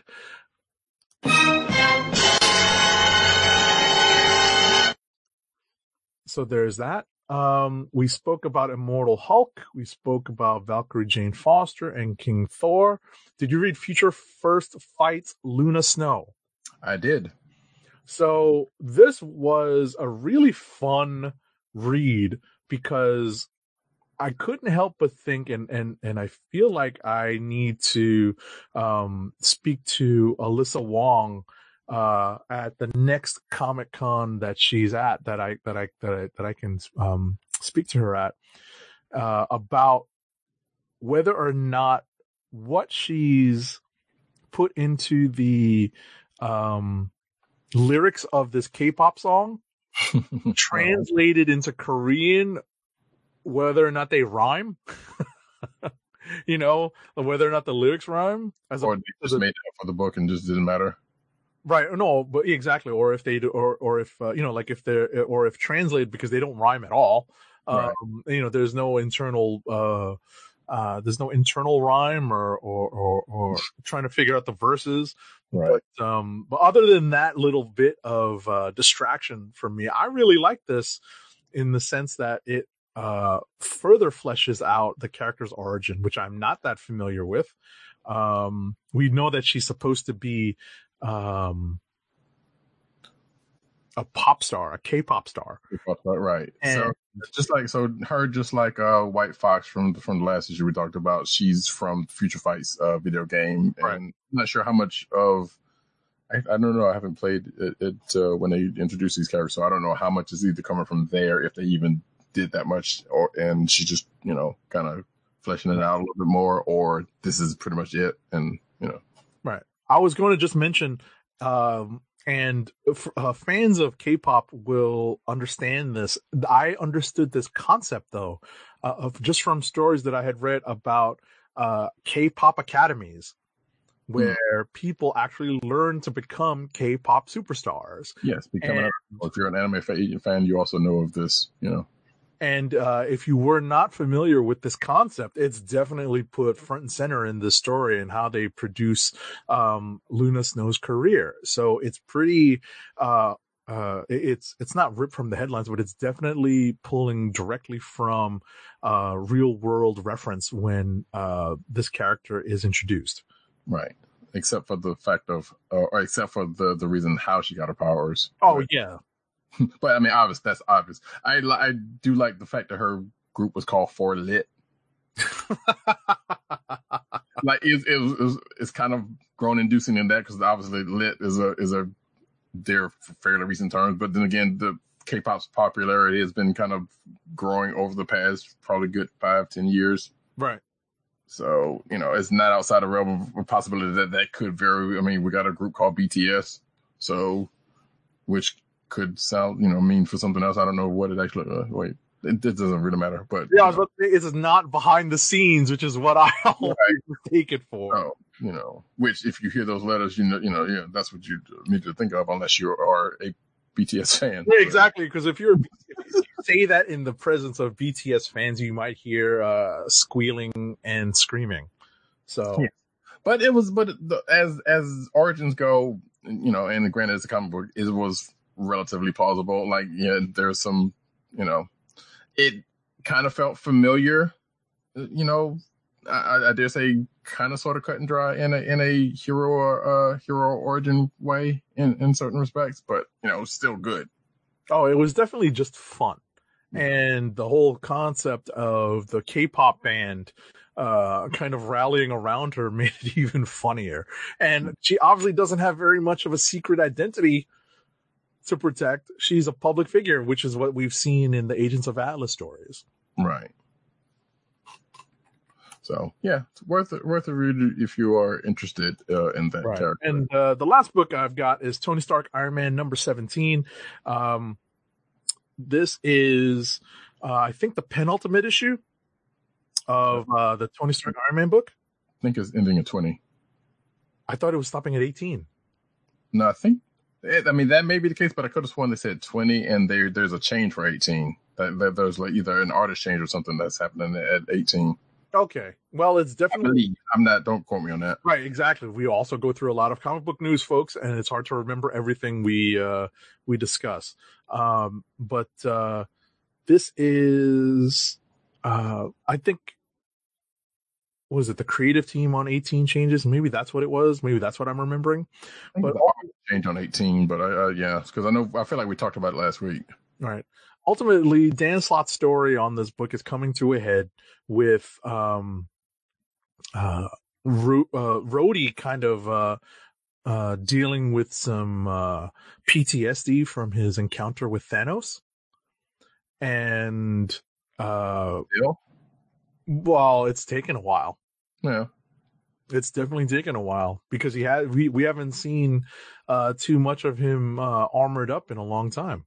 Right, and it's because of that. And yeah, so I had to read on that because I didn't know that part of it, but I did read a little bit about that part. All right, so we have Ultron Pym's plot to produce another human fused with a robot wife. And that doesn't exactly go to plan, but instead we have Tony Stark and Iron Man armor fused together. And that is the concept that carries the story. There's also what seems to be the final turning of Hank Pym's character. Poor Nadia. Exactly. It's definitely not a welcome development for anyone who's a fan of Hank Pym. I feel bad for Michael Douglas. Know too many people who are, given his background, but that's another story entirely. Exactly. Especially given his past failings as a husband. But because Tony Stark being the new boyfriend of the Wasp and Hank being the old husband, that this little battle seems interesting. Sure, that's definitely a concept that Slott is running with in the story. So, but with any but in any event, this series is moving towards the Iron Man 2020 story very quietly in the background. So we will see how far this goes with developing that concept, and we'll see what happens to Tony Stark at the end of the series. And that is it. Yeah, so I'm seeing a 19, so I think it does go to. I think it is actually going to 20. Okay, like we thought. So yeah, because I'm seeing here there is a 19 that's coming. Right. So to do my rapid fire, yours was Tony Stark, which I only have a couple left. Strike Force number 2. So I know. Wait, are you actually going to read this or no? I don't know. I might. You can spoil it. It's fine. I mean, it's really not much to spoil. The team's still on the hunt for these. I dare say the MacGuffin, but it's not. That's not true. So these basically some folks have been taking over superheroes, which actually there might be a slight theme with the next book that I've got. So they end up going to Vegas, which, as we have said before, is a place of repute because and also Damien Hellstrom, who got killed at the outset of the last issue, that's going to get taken care of, so don't worry about that. Mm-hmm. But they're in Vegas still investigating the thing that they're doing. Monica Rambeau, I love that character already, so she's used in good effect to this one because I think at one point fairly recently in that last event book she got kind of nerfed, but in this issue it seems like she's still got a pretty decent, a pretty good power set. But it was a fun read for those like Jessica Drew's kind of having her moment now that they're in Vegas and she's away from her kid. So there's some fun to be had in this issue, but they're still supposed to be on task. But at the end of the issue, there's a kidnapping and an ongoing investigation. Let's just say. I don't know if there was anything else to say about that one, but Contagion number 4 is my. The only other thing I was going to say about that, Satana, who comes up, who is the Hellstrom's brother, apparently doesn't keep up with her brother because she made a remark about the way he was looking. Which, if you've been paying attention to Avengers, he's got a quite different look than he has even in his recent showings. Right. So, and she kind of makes a remark about that. I was like, well, clearly you're not keeping track of your brother. But anyway, Contagion number 4, my last book. So, zombie fungus, street level heroes fighting it. More folks get swept up into it and some get taken over. The inevitable happens, and because of scientific curiosity, the thing that the folks didn't want to happen happens, and the Avengers get affected, which is probably going to cause a bigger issue next issue. But at the end of this one, we found that the fungus and the controller of said fungus virus zombie thing has added to its power set, and not just with the people that has been taken up with the virus. And Moon Knight comes up with a plan that puts him in the way of things. So we'll see how that plans out. I want to say this is the penultimate issue, but I can't remember how many issues this was supposed to go. So we'll We'll find out when that is. But that is Contagion? Yeah. Forgot. Yeah, I don't either. So it doesn't matter. When we get there, we'll get there. So that is the end of my books. Clicks of the week. Clicks of the week. And we already have 2 from our 12 partners in crime who are not here. One of them's kind of already been spoiled in the way of Detective Comics number 1014 from Dirt. I don't think he's had any notes on that, but regardless, Tim's is Avengers number 25. Okay. Which, interesting pick for Tim. Definitely. Oh, yeah, so Dirt does... Oh, no, that was you that said that. Never mind. I'm looking at the back channel for... Oh, about Full Circle. Yeah, no, about Detective. Right. So, yeah. So now for us, if you got yours... I'm thinking... I actually have the all too familiar problem of too many choices because unlike some weeks, this week was full of stuff I enjoyed reading. Yep. There are a lot of choices this week for this particular Marvel Zombie to choose from. So I see what you did there. Yes. I'm really going over the list and I'm having some issues trying to figure out what I want to choose. Even something that I only read very casually, like Detective Comics, had, as I mentioned earlier, a particular concept that I had not thought of ever. And I was interested to see Tomasi pull that off in spades. Immortal Hulk was a trip, but it definitely kept me riveted. Yeah, I mean, yeah, at the outset of it, I was like, okay, all right, you were going somewhere with this and you got here. Now, the trip here was kind of not necessarily bumpy, but I was like, okay, that was a trip. Yeah, absolutely. Even something like, Future First Fights Luna Snow #1, which you thought was kind of formulaic. I just kind of dug because the execution was well done. Oh, no, yeah. Despite me thinking that, it was still great to read. It was a good read.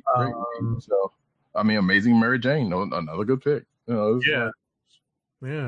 I think I'm actually going to go with Amazing Mary Jane #1. It's very interesting. Of all these books, I had a ton of fun reading Amazing Mary Jane #1.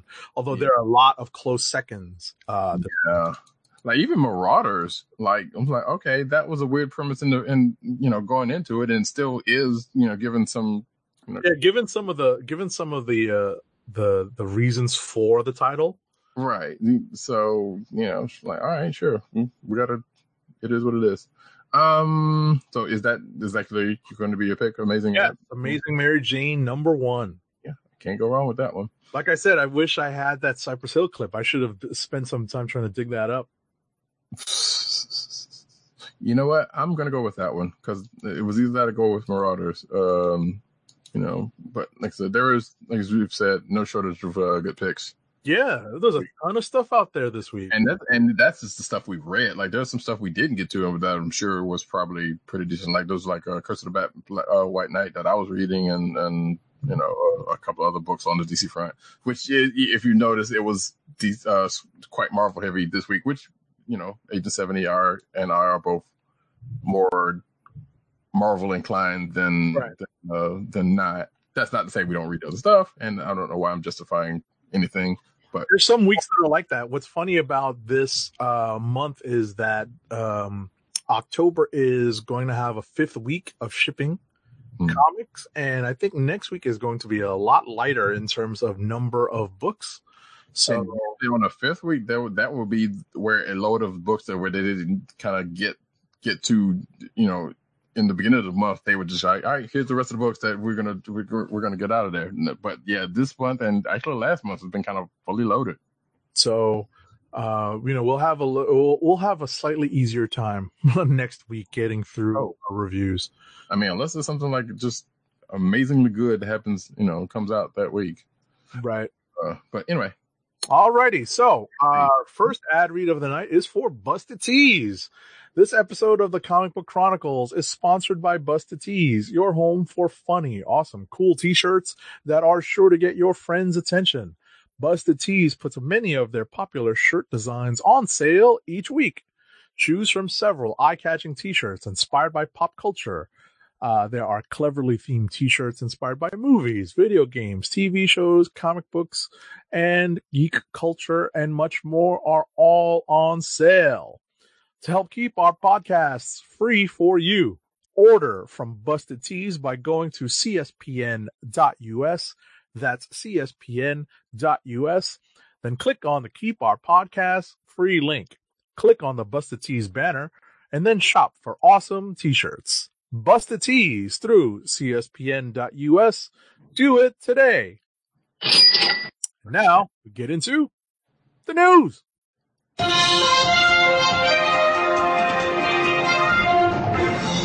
Sorry, off. That's all right. That's all right. I should come to expect it at this point. We are starting off with the cinematic news, as we tend to do every week. Starting off with live-action Cowboy Bebop production put on hold for 7 to 9 months due to John Cho's injury. So Spike got hurt on set, apparently. Oh wait, it wasn't on set. So he's in New Zealand. Deadline says that the accident happened on the last take of a routine and well-rehearsed scene, quote-unquote, a few episodes into the 10-episode production, and that Cho has returned to Los Angeles for surgery and rehabilitation, which, wow, that's some... He must have really messed up his knee. Yeah, really. That's a sports injury right there. 7 to 9 months. Mm-hmm. He must have torn ACLs, ECLs, PCLs, every ligament in his knee, probably. Yeah, I'm sure there's probably another article that goes into what actually happened, which just it's irrelevant. Just hopefully he wishes speedy recovery to the man. Yes, but for anyone who is a fan of professionals or even just sports in general knows that when there's a pretty traumatic knee injury, it's a pretty long recovery process. So does it say knee? It does say knee. Oh, okay. You have it in the notes in the second line, at the end of the second line. See that? I don't read my own notes. Great. It's okay. Next up, Taika Waititi is still directing the live-action adaptation of the Akira anime after Thor 4. That is good news for fans of Akira. Nope. Why? I love Taika Waititi so far. He's done well. I'm not sure about that one Hitler movie he just did, but I hear good things about it, supposedly, whatever. Hey, we know his Thor movie is great. Why are you doing Akira? Why? Why is anyone doing it? Don't do it. Let it go. Let it do its thing. That movie is all right by itself. It's okay. We don't need a live action or anything on it. Just I trust you. I'm saying, but no, let it go. Let it go. Anyway, that's Roddy Cat doing his best. That's my total editorial, yes, but his best. His best Elsa impression.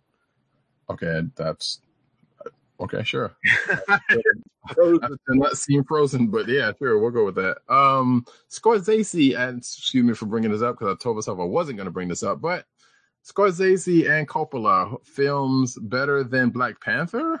Come on, says Disney CEO.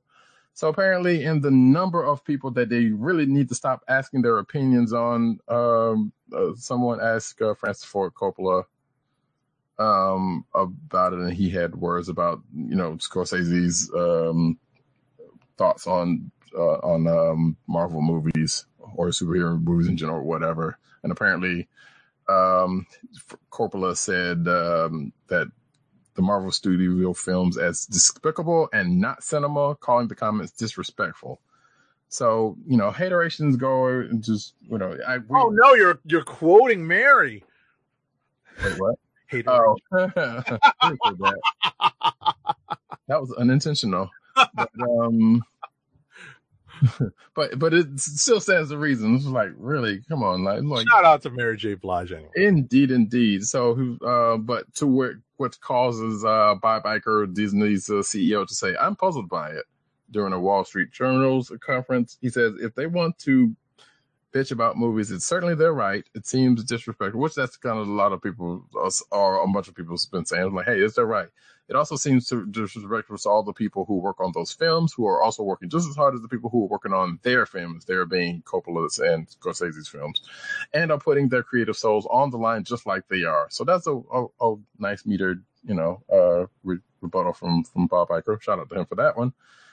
But he also goes on to say, are you telling me that Ryan Coogler, which it was weird that he brought that particular movie in, I think I know why. Yeah. Oh yeah, totally. But I'm just saying, at first it was like, why would you do that? But it goes on to say, are you telling me that Ryan Coogler making Black Panther is doing something that somehow or another is less than anything Marty Scorsese or Francis Ford Coppola has ever done, or any one of their movies? Which, valid point. And then he says, that's when he says, come on. And apparently in the director's commentary for Black Panther, Coogler apparently screened the movie for Francis Ford Coppola, because he being a big fan of his, Coogler for Coppola. And it says here, as soon as the movie was off, he said, rewind it to the most important scene in the movie. Coogler said, the scene where everything changes. I guess that's what Coppola said about Coogler during screening. So, yeah, let's stop asking these fools their opinion on whatever. If they don't like it, whatever. But we don't have to keep asking everybody and their grandmother their opinion on what this one fool says. I mean, ultimately, they are entitled to their opinions, but it's one opinion. We don't have to keep asking them for it. In the sea of many. Right. It's just interesting that it's always the pop culture film of the day that is going to draw that kind of criticism. Yeah. And it's I'm like, really, just because your movies or whatever, your movies weren't seen at art at one point, and probably still aren't in some people's eyes. Right. Next up, according to our own Bucky, Sebastian Stan, Marvel's The Falcon and the Winter Soldier is going to begin filming this week. And it's going to feature the aftermath of Steve Rogers retiring and leaving the Shield to Sam Wilson. So it's going to be a 6-episode series. Mm-hmm. So looking forward to that. Can you think about Bucky at this point? I was just going to say that basically breaks down, if assuming that the shows are roughly 40 minutes to an hour, that basically breaks down into 3 movies. Yeah, and that's how they've been reportedly filming them as movies. So yeah. As this and other shows, not as I've heard, or as we've actually reported. Now that I think about it, you were saying? I was just asking can you see anybody else as Bucky at this point? Nope. I don't know what made me think about that, but sometimes it's like, yeah, he is the dude now. Verizon. I was going to say, just to hold on to that thought, just because he made such a convincing Winter Soldier that it kind of felt, obviously he's out of place fighting against faceless alien army hordes, but he was such a kind of an unstoppable force in Winter Soldier that you're kind of waiting for him to get back to that. I mean, but to be fair, being Winter Soldier as we know him, it's kind of not that much. Like, he's kind of the silent dude, just runs in with guns. He's obviously calculated. There's more to him than just that, obviously, but it doesn't. Right. Yes, it's much playing, but not that much. Right. They don't get to portray him like that often. Right.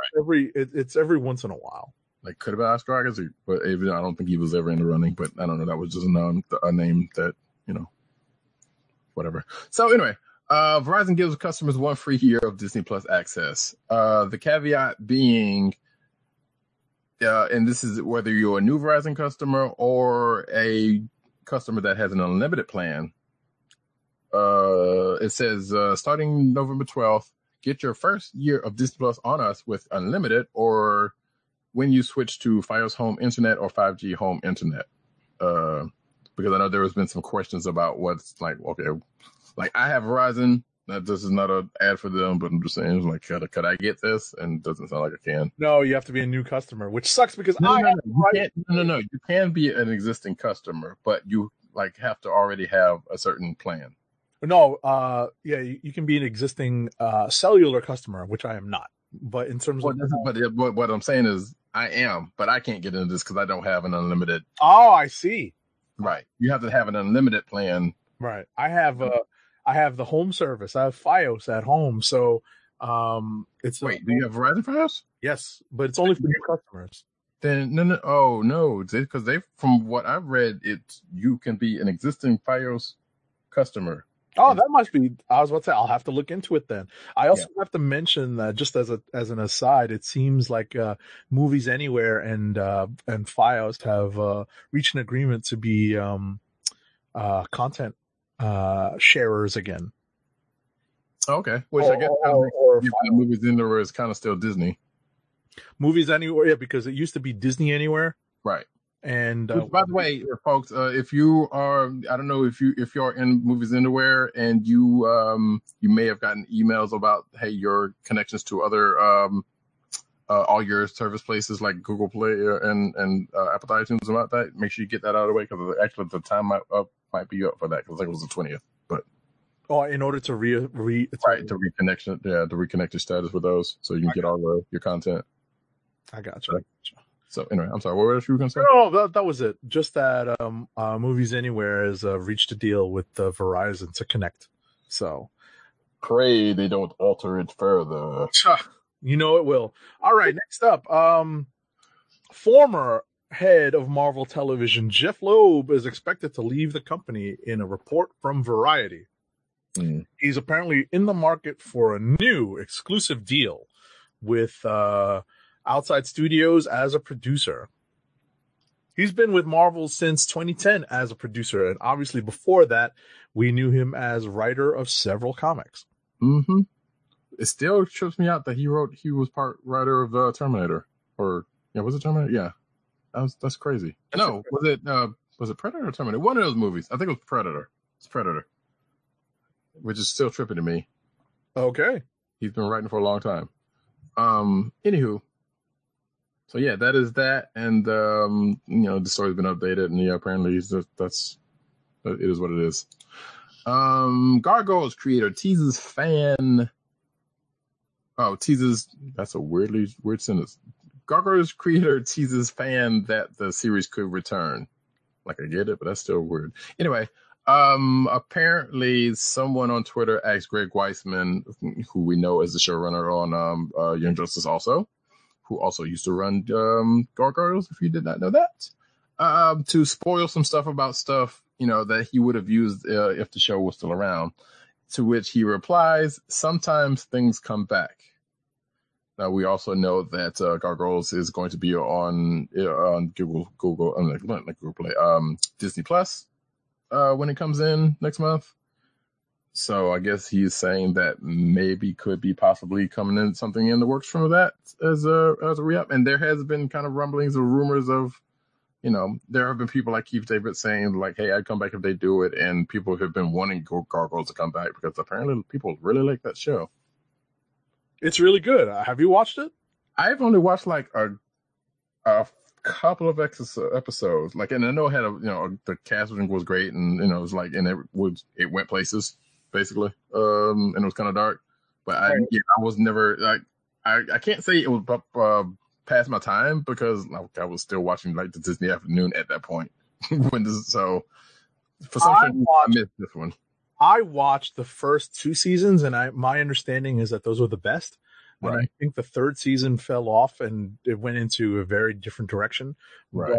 But, I didn't really get to watch that, but now that it's back on Disney Plus, I'll be able to catch up on it. Yes.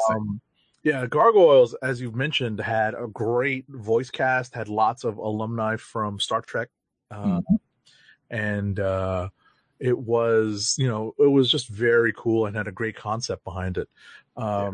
So I'm looking forward to the possibility, at least, of the show coming back, especially with renewed interest and more eyes on it, given its release on streaming. Yep. So we can look forward to that November 12th. All right. Next up, I'm going to preface this next story with a particular sound effect, and that is. As a matter of fact, you can go ahead and take the next 1, 2, 3 of since they're all related. Yeah. So tickets for Star Wars, The Rise of Skywalker which closes out the 9-film 42-year saga. Really got to rub that in. This December went on sale this past Monday. The final trailer aired during halftime of the Monday Night Football game, and after that, sales opened up. You can watch the final trailer online now. And did you happen to catch it? I most certainly did, a couple of different times. It had a chance to pick it apart thanks to one half of the Binge Mode podcast hosts, of course, online. Yeah. And last, The Rise of Skywalker shattered the Avengers Endgame first hour ticket pre-sale record. That is not surprising, given the fact that the Star Wars fandom is 42 years along. Yes, and some of us are slightly older than that. Right. And I will take this opportunity to say that we may or may not have Movie Protocol on the night that it opens, because one of us has a 10 o'clock showing that night, unless somebody else is going to do a show on the 19th. Yes. The opening night? The opening night. Well, we'll see. I generally, opening night, I guess. I was about to say, I generally, if I get a show, it's definitely not going to be in time for me to get back. So, yeah. And so there's no way I'm gonna get back to do a show. That's far too late. Did you try to get? I was about to say, did you try to get earlier and found yourself shut out? Basically, the only tickets they had left was, because when I got my tickets, it wasn't first day. It was like the next day and that, which I knew was going to be a problem. But and the only tickets, and even the tickets I got, were not terribly great, but they were better than the ones for the first showing. Understood. And since I don't do 3D, which I know those are probably going, out also, that wasn't going to work for me. Understood. So yeah, possible Movie Protocol on the 19th of December. Stay tuned for that. But what did you think of the trailer? I liked it. It was good. There were a lot of little nods. I'm really hoping that the rumor that Chewie bites the bullet is are false, because that would be very annoying to me.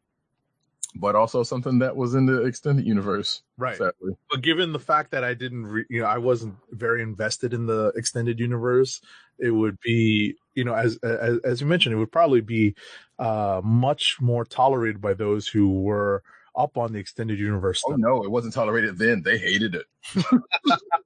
They hated it, especially the way it happened, but what happened. Because I heard about it and I was like, oh hell no, why would you do that? I'm not looking forward to that aspect, because somebody's got to go, obviously. Well, I mean, and it's not like we haven't had a shortage of people that have already left, right. Already, who are still going to be in the film, right?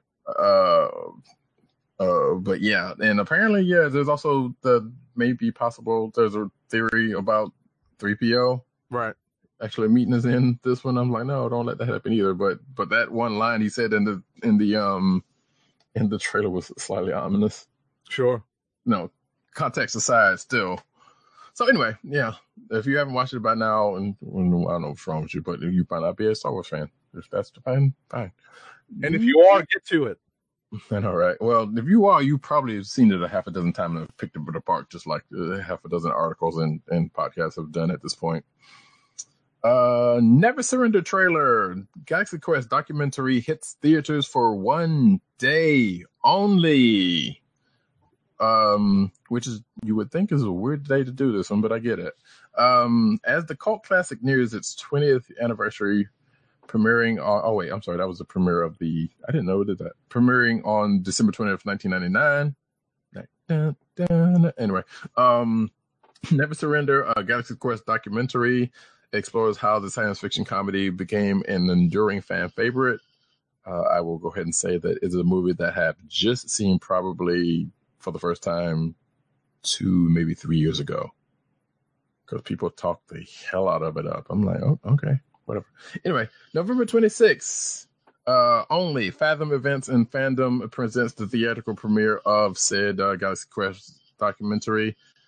which includes exclusive behind-the-scenes footage and a 10-minute introduction featuring cast members of Screen Junkies and hopefully a sober Tim Allen, who I don't care for him right now. Yeah, he can go, jump in a lake or something. Yeah, but hey, if you are a fan of Galaxy Quest so this is not totally unlike what they did with the DS9 documentary, which I still need to get a physical copy of that. Is it streaming anywhere? I don't believe so. Because the last time you asked me that, I know they have like the site that is the shop factory who did the printing and whatnot. I thought it was on that site, but it's not. It is the panel from Comic-Con. Okay. About said thing, and the last time I checked, they do not have it streaming there yet. I suspect it will probably be up there at some point, probably in a couple months, maybe. I don't know. Sure. But yeah, I have not, as far as I know, I have not seen it anywhere else streaming. Alrighty. So yeah, Galaxy Quest documentary. Go for it if you've to Infinity and Beyond. Wait, that's the wrong movie. Next up, Nigerian animated movie Malika Warrior Queen made its first big screen debut at the 8th edition of the Lagos Comic Convention. The 15-minute film received critical acclaim and was not funded by Nigerian princes sending you emails. Oh, God. Or was it? I shouldn't be, no, don't do that. I shouldn't be laughing at that, but hey, that was an obvious. So the film is an adaptation of a comic book by the comic creators. I don't want to butcher their names, but it's Unique Studios. That's YOUNEEK Studios. Like, I remember seeing the Free Comic Book Day issue that I don't think I've still read. Now that I think about it, no, I did read it. And it was all right. From last year, I believe it was. It was either last year or this year. I can't remember, but I know it was in the last couple of years that I read that Free Comic Book Day, and it's probably out there in Comixology or someplace, so you can check that out if you're interested. And it was all right. So, I had not kept up with it, and this was, a smaller book. And that's not saying that's not the reason why we didn't, but whatever. Apparently, as far as the film is concerned, it was produced in 10 months on a $60,000 budget by Ant Hill Studios, a visual media company based in Nigeria. So that in itself is dope. Films coming out of Nigeria and any parts of Africa where stuff's being done. Because I know I don't know if it was in Nigeria or someplace else where there's a budding film industry over there. Using like cell phones and stuff, and even whatever equipment they can get, and doing some really great work. So anytime you hear something like this is great. So I don't know if it's ever going to come over here at any point, but here's hoping. Unless you can track that down somewhere and you're a fan of that book, you will have probably track that down or some way. Next up, that's me, isn't it? Jason Reitman posts wrap photo from the set of Ghostbusters 2020. So Ghostbusters 2020, I don't think that's the that can't be the actual name of it. That was just a working title, I assume. Is, as one would figure, or has been said actually, it's the successor to the first two actual Ghostbusters movies. So, and if not most, if not all of the original cast, minus Egon, whose name I actually can't remember because he has passed, is returning back, and other notables. No, names are escaping me. There's somebody that I don't believe is coming back. But I can't remember who it is, so it doesn't matter. The Keymaster, or whatever. Not the Keymaster, other dude, and I know his name. Honey, I Shrunk the Kids guy. Rick Moranis. Thank you. Yeah, there it is. I was about to say I would have. It was getting there. I'm getting old. Digging into the old memory banks myself. So yeah. But I don't think there's any word of him coming back. Which sure, but a bunch of other people apparently Bokeem Woodbine is in this. That part I did not know. So it sounds like they're doing the like I know they've done this in the comics. It's like, hey, the Ghostbusters are there, but they're mentoring other folks. I don't know if that's the actual premise or not, but it sounds like there may be a new age of a new set of Ghostbusters, and they're in control and on their own. Oh no! Yes. Shout out to Bobby Brown. No, that's not. All right.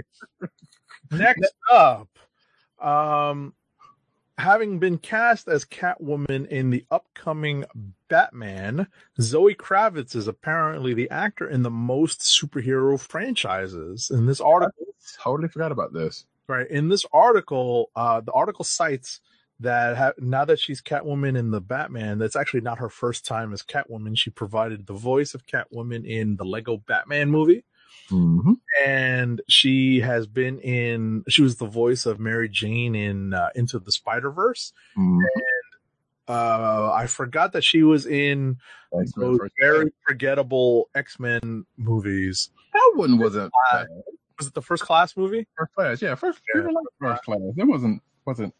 Well, there were some bad parts about it, but it wasn't. I tend to forget a lot of the X-Men stuff, and that's a good thing. That's not a. I'm kind of with you on it. But yeah, she played Angel in First Class, and not the winged angel, but an angel character that had been created for the movie.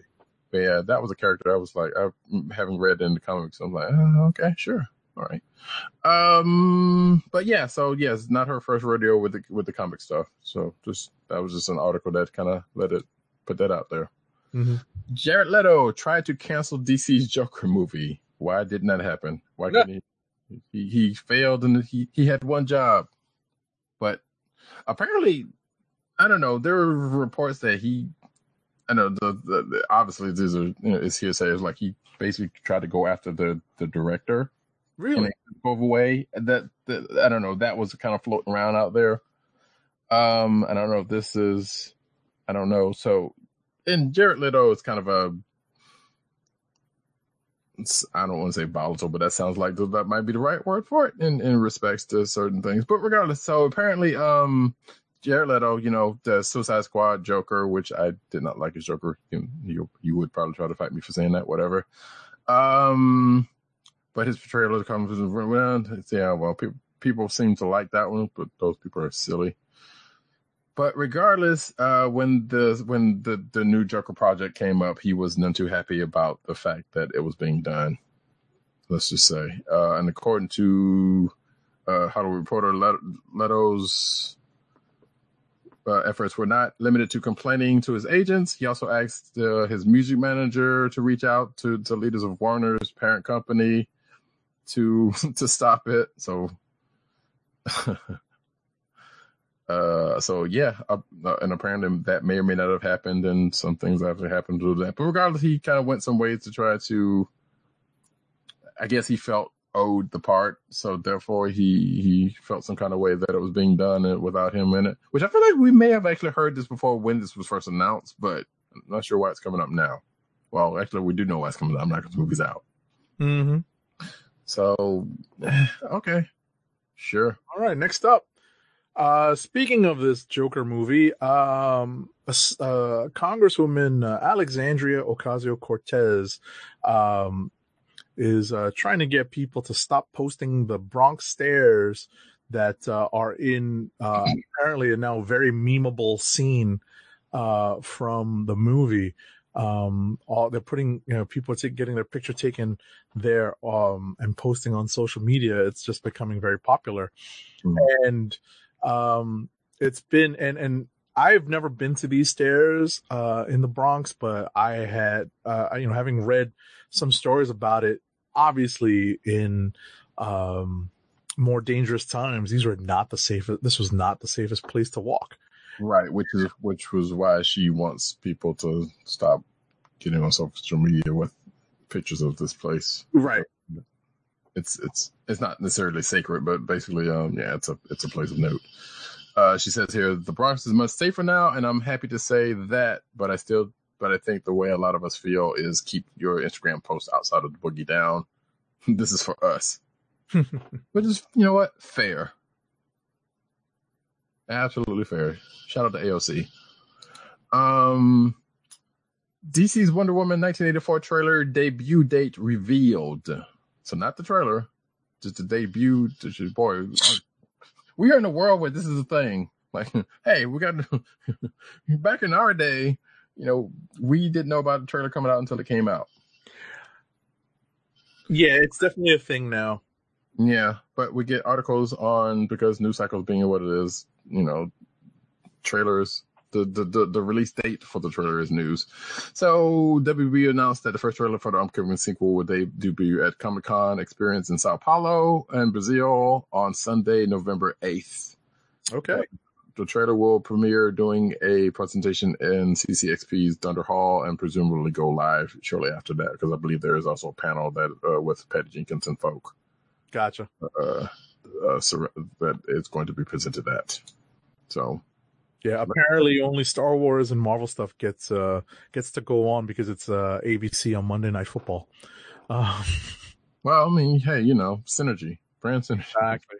So next up, speaking of DC's Wonder Woman 1984, director Patty Jenkins officially welcomed DC villain Maxwell Lord to the cast of the film in a post on Twitter. Lord's going to be played by the Mandalorian star Pedro Pascal. Joins Kristen Wiig's Cheetah as the film's antagonists. That's a weird that casting right there has always been one that's like, huh? Yeah, I see it, but at the same time, that's still weird. The Kristen Wiig one. Oh yeah, but hey, you know, we'll see when that happens. So yeah, Maxwell Lord is going to be a villain. So now we know what Pedro Pascal is going to be playing. Again, my DC history is kind of spotty. I believe, is he not the one that killed Blue Beetle? Think so, but you know, my DC history is just as spotty. I'm sure it may probably. It says here is a Justice League villain, and I feel like I remember reading something. It might have been like 52 or something where they did square off, or she thought she killed him or something like that. Wonder Woman thought she killed him or something like that. But hey, you know what? That's research for another day in time. Arrow destroyed, spoiler, to start Crisis on Infinite Earths. So apparently, Can I ring the bell? Sure. Arrow Season 8 kicked off Crisis of Infinite Earths with a literal bang by destroying Earth 2. So, yeah. Okay. CW's namesake flagship series is now in its final series, which we already knew, building up to this year's massive Arrowverse crossover. After the events of Arrow Season 7, Oliver Queen left his world, Earth 1, wait, you know what? Not going into that. To join the Monitor in a quest to... Is Earth 1 the prime? No idea. Okay, yeah. I knew you were going to ask that, and I'm like... Well, that was going to be one question, but yeah. In a quest to prevent the destruction of the multiverse, and apparently it already happened with Earth 2. So I was like, I feel like, I don't know, somebody from DC, you don't have to answer that, because it's irrelevant at the end of the day. So yeah, that's the thing that's going on right now. I'm still not caught up on Arrowverse. Next up, Black Lightning is raising the stakes. I was about to say, speaking of not being up on Black Lightning, I was going to read this story and be like, so that's what happened last season? Yeah. And I put this in here and I'm still not caught up. There's spoilers for what has happened in Black Lightning, but apparently, you know, there's some things going on with Black Lightning and crew in certain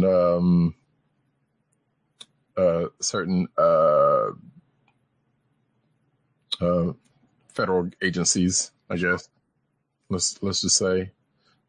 And I suspect, knowing Black Lightning, there's probably even a reference to certain experiments of the past, but you know, I don't know because I haven't seen it yet. I want to catch up. I plan to at some point. We'll see. There's a lot of shows in the camp now, that especially since Black Lightning is now in the Arrowverse. Next up, She-Ra and the Princesses of Power adds Jacob Tobiah as non-binary shapeshifter Double Trouble. That is a new. So Catra's got a powerful new ally at her side. So okay. Yeah, I don't know if this is if this character is someone I suspect is like somebody brand new, and and that was already established in the canon, I guess. And I'm not first on She-Ra's bench either, so that's not, or He-Man's for that matter, to a certain point. But regardless, so yeah, cool. I'm not up on the She-Ra, but I heard good things about it. Watch Vin Diesel come back to life in Bloodshot trailer. Have you seen this? I have. What'd you think? It's nothing that we haven't seen before, but I was disappointed that they didn't go full Bloodshot in the trailer just to show us, what it looked like. Right. Yeah. Even if it was just in shadow, Yeah, it's when probably full Bloodshot, when I say full Bloodshot, what I mean is the whole, like white skin and red dot. Yeah, I know what you mean. Yeah, that's probably something that's probably going to be at the, hey, coming out of the movie, he will be at that point. It'll be at the end. Yeah, but yeah, so I watched this and I was like, okay, so Triple X with nanites. I like the depiction of the nanites though. I thought that was pretty cool. It was a cool effect, especially when I saw it on YouTube before even pulling this article. I was like, that's a striking picture, because it was the one where apparently he got shot in the face or something, Right. Well, there's the up close where you're looking at his hands, and I really. Right. I like the special effects that they conjured up to make that look convincing. Mm-hmm. And yeah, we get a little bit of what is going to be going on during the course of that story. Which, if you know anything about Bloodshot, all one or two of you, then you know more about it than either one of us, right? Or probably anybody on this panel who here or not here. Not I think about it, because I don't think too many of us have read any much Valiant. Yeah. So yeah, next thing that's coming away. When is it? Does it say when is it? There's no. February 1. February sometime here. Yeah. So I don't know. We may stay tuned. Next up, we will see. Next up, it was announced that Adventure Time Distant Lands 4 new specials will be coming to the HBO Max streaming service. So for fans of Can't say the thing. I'm sorry? You didn't say the thing. What thing? The line that's right there in the title. Mathematical? Yes. Come on, you gotta get more. I don't watch the show. I know. Mathematical. There okay. We go. Yeah. Anyway, HBO Max. They're looking for content left and right. And it is a Warner card. Pulling the wing off of Netflix for that. Well, yeah, like I said, it is, Adventure Time is on Cartoon Network, which is a Warner property, so it makes sense. Mm-hmm. So, yeah, and I think Adventure Time, the show just ended probably, a year or two ago? So it's still relatively fresh. Yeah, 2018 was when it, 10-season run from 2010 to, wait, what? That doesn't, that doesn't make sense. Never mind. The math doesn't check out, but okay. Sure. Regardless, yeah. So there you go. Fans of Adventure Time, rejoice, I guess. You get a little bit more. Mm-hmm. Last in the cinematic news, which granted has very little to do with we have one story split over. Actually, yeah, you're right. You're right, because there was one I put in there earlier. I forgot. Sorry. So the penultimate news for the cinematic part. Emmett Otter's Jug Band Christmas movie coming from Flight of the Conchords star. So for those of you of a certain vintage, you know of a little Jim Henson production that ran on HBO, speaking of, back in the day. Actually, in the early days of HBO, I would dare say, called Emmett Otter's Jug Band Christmas. And now somebody, Brent McKenzie of Flight of the Conchords, I've heard of that name, but I have no idea whatever, is going to do a movie on Emmett Otter's Jug Band Christmas. And if I had the sound clip queued up, there would have been some River Bottom Nightmare Band going right now. Just so you know. I don't even know if they even play Emmett Otter anymore. I'm just like, Emmett Otter? I'm looking for the right sound effect for this. Seriously, I'm just like, Oh man, Emmett Otter Jerk, man, it was dope. I mean, granted, it's a tale that's been kind of done before, but still, or a similar like tale, but it was great. I loved it. okay, no problem. I mean, I don't know. Maybe this one's less known than I know. I feel like somebody out there knows Emmett Otter Jerk Christmas, like watching. I'm sure they do. Like you haven't seen it. Might be on HBO Go or Max or one of those things, and maybe you'll meet at Max at some point. So since they're doing this, but apparently, this Brett McKenzie person will write the script and music for a new adaptation, and apparently he's done some work for Jim Henson and the Muppets before, so he's, I guess, in tuned with the Muppetness. So good for him. Next and up. Right. Our last bit of movie news is sad news. We are sad to report that this just dropped, that the Marvel live-action series Cloak and Dagger has been canceled on the Freeform network.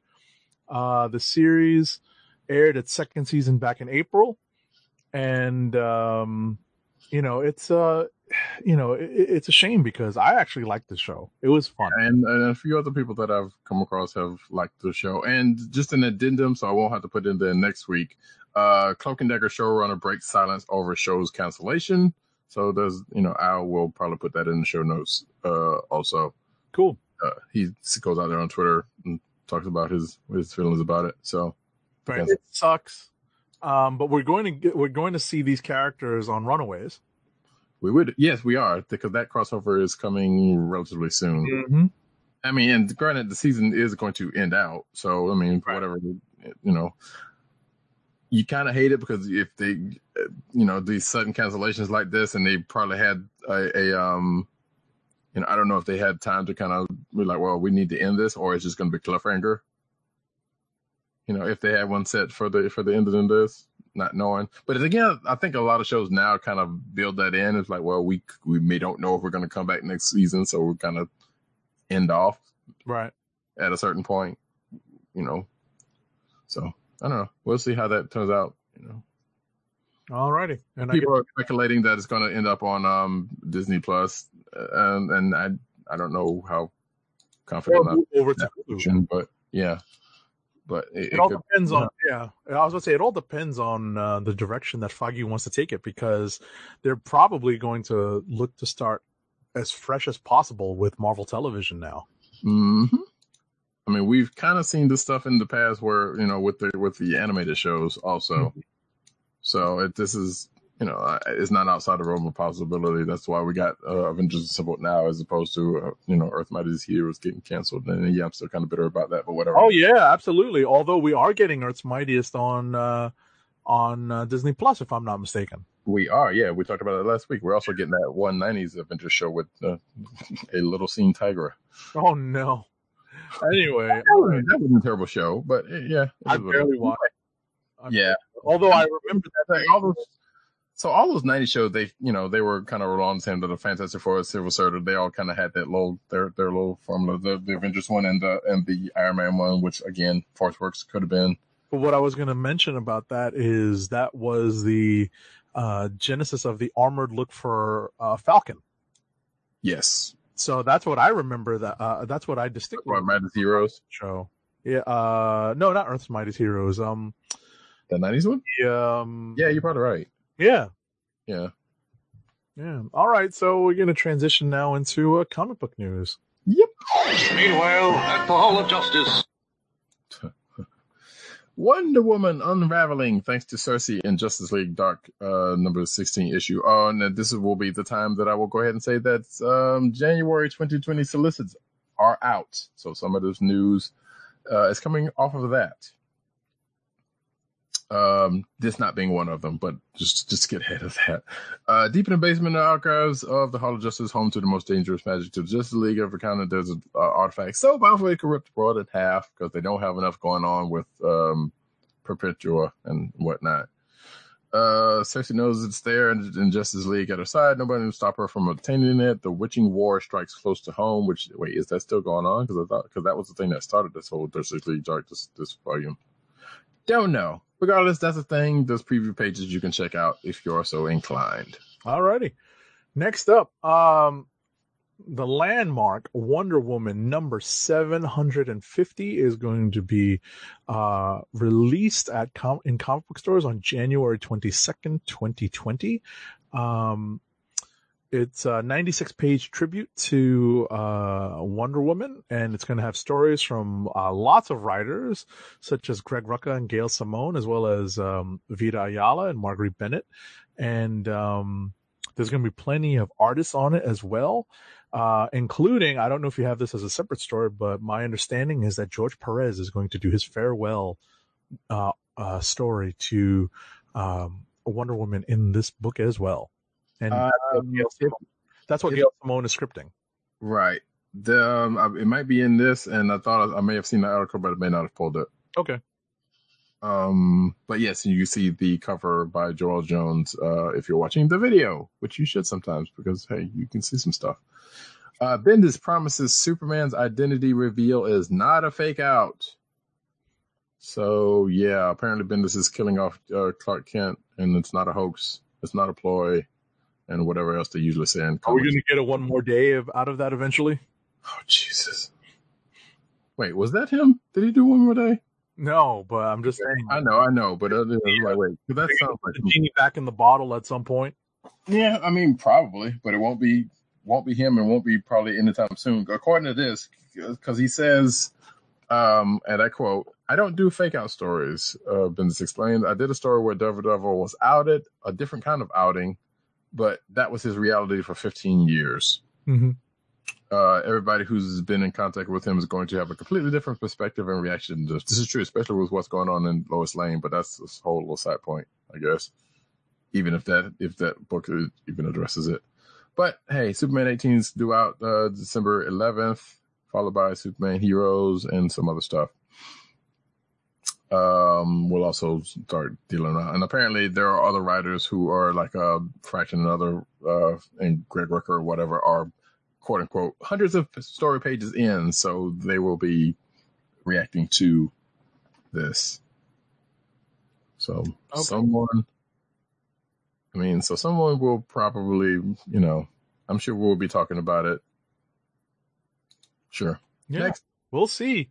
So James Tynion IV is going to be taking over Batman in January, and he has an incredibly emotional story up his sleeve for the character. So we'll see how that goes. I'm not 100% sure I'm going to stay on Batman.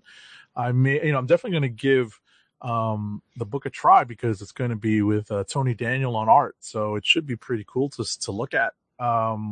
So we will see where Tynion takes the book from here. And I feel like that emotion. I feel like that's what King was trying to do with his run. Mm-hmm. It just took a while to get there, and I think that's what frustrated a lot of readers.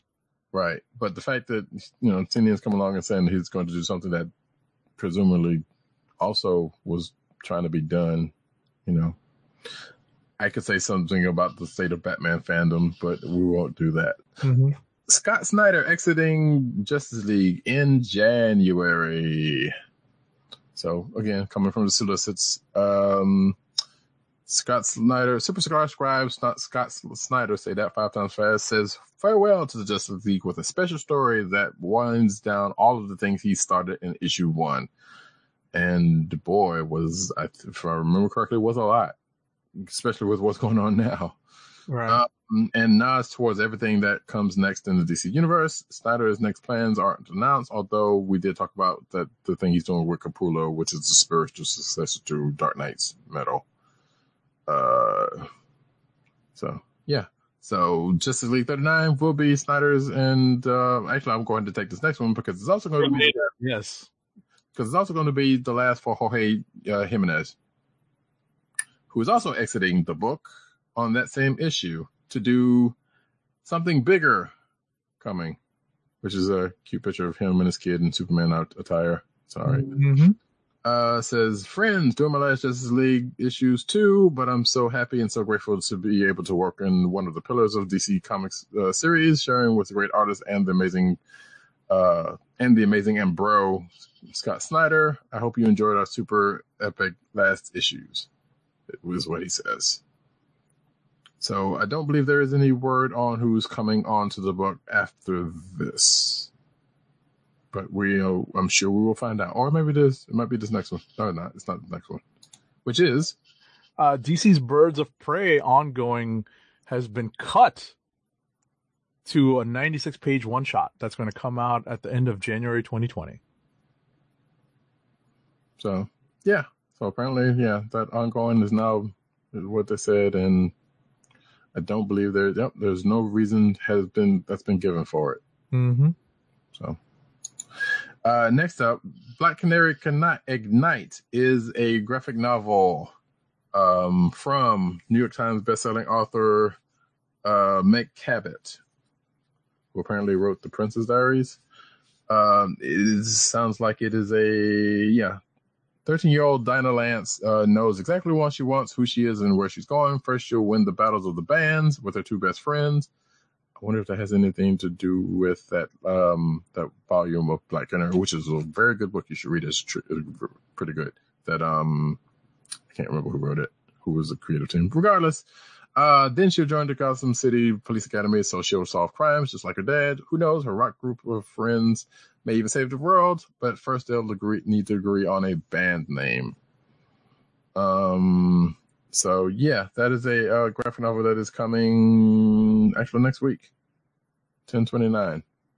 So if you're so inclined to get that for your young one, do so. Next. Alrighty, so in Flash Forward number 2, which I have not read, Same here. The Flash took on the DC equivalents of the Avengers and X-Men and won pretty handily, although we did not see, I don't believe, some of the more powerful members, the analogs for the more powerful members of the teams. And the article goes into the same question I had. Who are DC's Avengers and X-Men stand-ins? Because DC's... It's like a universe. Yeah, I mean, Avengers is... obviously, we know who that is, but the X-Men one was like, huh? Mm-hmm. So anyway, that is that. Neither one of us have read it yet. Go figure. DC introduces new Prestige Plus format in 2020. So this basically sounds like what the Black Label is now, to a point. So it says here, Prestige Plus is a new name for a format that DC introduced earlier this year for some of its DC Black Label titles. Square-bound comic books that measure 8.5 by 10, 8.75, and come with cardstock covers. If you picked up the print editions of Superman Year One or Joker Harley Criminal Insanity, you've already seen the format, but now it has a name. So how does it differ from DC's long-standing Prestige format? Well, size difference. So that's about it. Mm-hmm. Yeah. The upcoming Joker Killer Smile and the question the death of Vic Sage, which I think pretty sure we talked about last week, will be solicited under this new format. So, okay. All righty. Next up, He-Man Unite in He-Man and the Masters of the Multiverse First Look. Okay, I did not know this was coming. Yeah, well, we talked about it in person. Because I think, yeah, we talked about it a couple of months ago. I know that this was coming. So yeah, so there's a preview page for it, and I guess this is coming in. It must be a January thing. Alrighty. Because you can see the pages here, and there's I'm not going to scroll down that much farther, but yes. So I'm weirdly, given the stuff that's been going on in that part of the universe, some of which I still need to catch up on, and some of the stuff I have caught up on, it's interesting to a point. And I guess this was something like this was bound to happen. Next up, Sarah Beatty. I'm hoping that I'm pronouncing that name right. Beatty or Beatty? I'm going to go with Beatty. Zooms into comics for sex-positive sci-fi money shot. Mature warning. So, says here, space exploration has been a dream for mankind for centuries, but here now we can travel in space. The only thing holding us from doing that is money. Tim Seeley has found a possible answer to that: porn. Okay. And needed in a secret weapon of sorts to tell that story. Comedian actor Sarah Beatty. Beatty has apparently written for Saturday Night Live, and she's popular on Twitter. Mm-hmm. So I don't know this person. So sounds interesting. Yep. Next. The upcoming Deadpool relaunch has hit a little snag, and Marvel has shifted the first 2 issues back on the schedule. So the debut issue is now set to release November 20th, a week later than originally solicited, and number 2 is moving 2 weeks from December 4th to December 18th. Really not that big a deal. No, not really, but yeah, whatever. What is a big deal? Not really. Rob Liefeld exits Marvel after tweeting about shady business practices. You know what? After running your mouth off that, it's probably good that you were leaving, because you probably weren't going to get too much work after that. Rightfully. Anywho, he says, so this is my last original cover for Marvel for the foreseeable future. If I was Marvel, I'd be the blackballed behind forever and a day. But I know it's probably not going to happen. That's just me editorializing. After doing 100 covers for the last few years, I'm taking a pause. I'm not continuing any interiors, as I've put those on hold as well. Joe Snake Eyes and Creator Owns are on the desk, he says. So, okay. So yeah, no more Marvel work for him for a while, which probably is good riddance. I was about to say, it's just another stage in the never-ending cycle of Rob Liefeld not getting along with other people in the comic industry. Mm-hmm. Which, yeah, he was doing that Major X book, I guess. So I'm guessing that's probably dying too, hopefully. Right. So, next. Right. The next story is basically going to echo stuff that I heard and that I heard in person from writer Benjamin Percy at New York Comic Con. This article that we're referencing in our news story is about Benjamin Percy and how his Dawn of X Wolverine title in the new year is going to dive into a deep, dark well of violence and atonement. Okay. I was going to say you skipped one, but that was me switching the order. I'm like, no, we just talked about Rob Liefeld, so. Yeah, I know. I know, because I had all that stuff together, but I thought that other one that I had up was before this. So never mind. Keep going. No, it's okay. I was just going to say that's, it's stuff that I've spoken about before, having, spoken to Ben Percy at length, and having shared it on the show that, he's definitely sold me on his take on the book, and he's putting a lot of his character, his own character, into the book, which sounds like it's going to be a very fun take on Wolverine.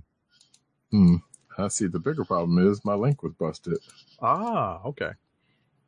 Or rather, I had copied the wrong link. I copied the link somehow stupidly. But yeah, so yeah, that's the thing. And I know you're kind of stoked about this book. Yes, I'm excited. Definitely excited.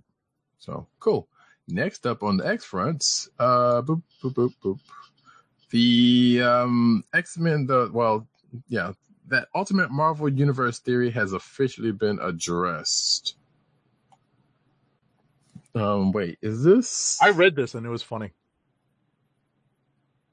Okay, why do I have this in that many times? So apparently there was a theory saying that because of the type of font that was being used, and I know we have talked about something like that in the past with something similar like that in the past with Hickman's new X-Men run. I mean, new Avengers. Wait, this is Avengers run. Mm-hmm. But so apparently, he was asked about his choice of fonts, and people were basically saying that goes back to the Ultimate Universe's X-Men and has some ties with that. Hickman says, nah, just was better on space, so he went with that. That's all. There was nothing else to it, just space. It's good for lettering. It was a pretty funny debunking of this particular conspiracy theory. Yeah. It came up on our show. Yeah. So yeah, like I said, we've kind of mentioned it in the past. I'm like, all right, yeah, that's it. Sometimes you know what? Sometimes it's a cigar. straightforward. Sometimes it just is so pragmatic and practical to be, you can't believe it, but that's what it was. Right. The funny part about it was what he says here. He basically goes on and says like, yeah, we ended up using Helvetica. The fonts used. They were not just users, but he was like, I like looking at a page and seeing the finished art, not the word balloons. Fight me. Hickman. And I feel like he said it just like that. But I believe it. Next up. So we discussed this book earlier. We did ring the spoiler bell, but there was a big secret behind Kate Pryde's mission in the Marauders book. So we're not going to spoil it, but definitely it's an intriguing premise for the start of this book. Yep.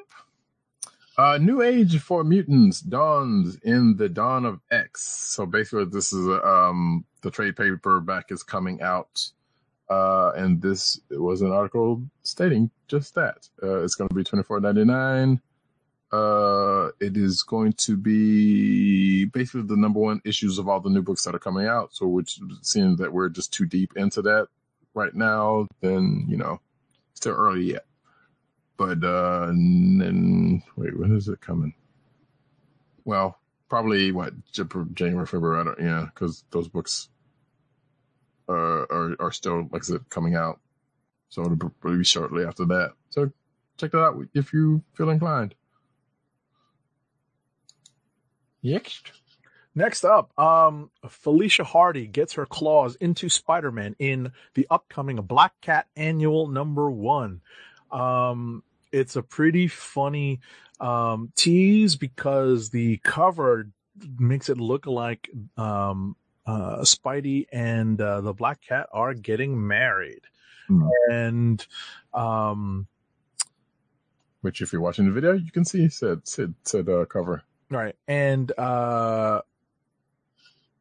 it's out very soon, actually. November 13th. It's written by Jed McKay with art by Natasha Bustos, Juan Gideon, and Joey Vasquez. So it is sure to have some strong art, and I'm pretty sure there's a J. Scott Campbell cover for this book as well. There it is. There it is. If anyone wants, welcome. There you go. Yes, exactly. It's because it was bound to happen. But no, I've already seen that. So yeah, we had kind of teased this prior to this, and now we have a little bit more information and covers of it. So yeah. And it's written by the regular series writer, so it should be a good story and be consistent with what we've read so far. Yep, that checks out. Marvel launches new Daily Bugle title led by Robbie Robertson, meaning the book, not the writing of it. So apparently it's 5 issues. It's going to be tackling events. So it's going to be another miniseries that's kind of spinning out of Amazing Spider-Man. And this tale will be chock full of twists and turns as the Daily Bugle digs into the past to uncover the daily's truths. Guiding us on this winding journey will be Matt Johnson, who is the writer, who will be making his Marvel Comics debut, as well as Mac Chatter, known for his acclaimed work on books like Black Panther and The Crew. Oh, man. What? Man. Bringing back memories? Yes. Catching feelings? No, I'm kidding. People died too doggone young. Anyway, so this would be one story worth chasing, and you can read about it this January. So, yeah, that's another miniseries. I was going to say, it's going to be very different from what we expect from a Daily Bugle because it's not a newspaper anymore. Well, this is also true, but I suspect it's probably going to be similar because I know there has been Daily Bugles surrounding stuff in the past. Mm-hmm. I suspect this is probably going to be somewhat similar to that, if anything. But we will see. So yeah, that's the thing that's coming. Next up, even Marvel's characters are sick of poorly written women. This is a reference to a book that was both of our clicks of the week. Mm-hmm. we're talking about the amazing Mary Jane #1. So we've discussed that at length, so we can move on. Yeah, pretty much. But you should check out the book. And yeah, this article kind of goes into that. The title pretty much says enough. Forget Man-Thing. Meet Marvel's next hero, Manslaughter. Oh, I wish I had like a groan for how corny that sounds. I probably, yeah, because when I read it, I could have provided one right then and there because it was totally groan-inducing. However, I'll just do this. Hey, boo! I didn't really like it. Now, granted, we haven't seen the book yet, so Right. I'm not. And it's also by Ben Percy, who got me so excited for Wolverine, but I'm hesitant to be on board for this simply because of the name 1 and 2. It feels like this is like the natural evolution of the idea between let's do something that crosses Wolverine and the Hulk, you know?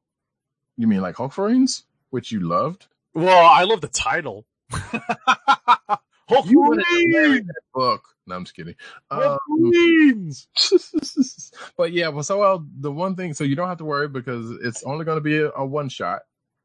And it's called Weapons Plus World War 4, and it will introduce Manslaughter, a newly revealed creation, coincidentally, of the Weapons 4 program, using the same serum which turned Ted Sallis into the Man-Thing. Mm-hmm. And of course, there's solicits for it because, yeah, sure. Yeah, it's sure. I feel like that's something they could have used of Infinity Warps or something. I don't know. Like I know Sergeant Rock is a different company, but Sergeant Rock and Man-Thing put together or something. Right. I mean, I guess in this case it would be Nick Fury, but whatever.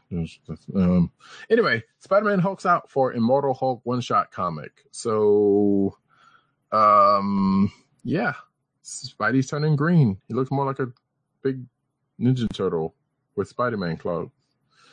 But apparently, in January, it's going to be one shot. Written by Tom Taylor and George Molina. Sees the Hulk find a new host after ditching Bruce Banner for Peter Parker.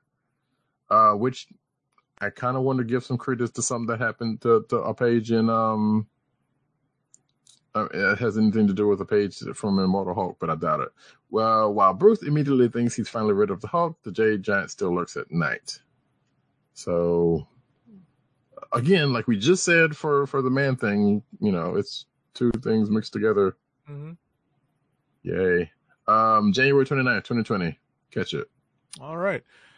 Speaking of something else that's supposed to debut on January 29th, 2020, Marvel has announced a new series, 5-issue series, that is going to delve back into the, Old Man Logan storyline, era, that is. Mm-hmm. And, it's going to be Avengers of the Wastelands.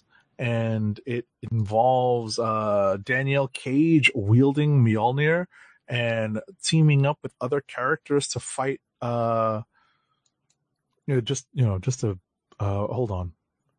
Oh, she's gonna lead an Avengers lineup consisting of Old Man Logan, Old Man Hawkeye, and Old Man Quill to fight Dr. Doom, who apparently is not Old Man Dr. Doom. Right, but I'm sure that book will probably be coming. Now, the thing that kind of messes me about this, now, you've been keeping score, and some of you probably haven't. Danielle Cage, daughter of Luke Cage and Jessica Jones, in a future ends up being Captain America. Right. So this, I don't know if, like, granted, some would say, hey, a parallel dimension timeline, multiverse type situation. I don't know, but as far as I remember, that Captain America thing was Prime Universe, if I'm not mistaken. So this thing right here is weird. But hey, it is what it is. It's comics, that stuff happens. So you can see the cover here, and Ed Brisson's writing it. Jonas Scarf is doing the art, and the date has already been given. I don't know. That Old Man stuff, I don't know. Like, I was reading Old Man Hawkeye, and that was all right. Old Man Quill, I haven't checked out, and I feel like there was something else outside of Old Man Logan that was kind of set in that era that's kind of still around, but not. But anyway, regardless, that's a thing. There you go. Next. Oh, you got it. Oh, yeah. Ms. Marvel looms over Marvel's Avengers and poster for Square Enix's game. So, yay! So you're watching the video, you can see the poster for Marvel's Avengers game. Nice looking poster. You have the Avengers, looks like the core Avengers group, minus one Hawkeye. If we're going by the movie version, that is. And off to the side, you see Miss Marvel, kind of on her own, not in the shadows, but just kind of sharing half the page. It's cool. All right. Yeah. May 15th, folks, 2020. Catch it. Next. In more video game news, Respawn Entertainment's Star Wars Jedi Fallen Order has officially gone gold ahead of the game's November release. So these are pre-sales. So good for them. Well, so yeah, going gold meaning it's done.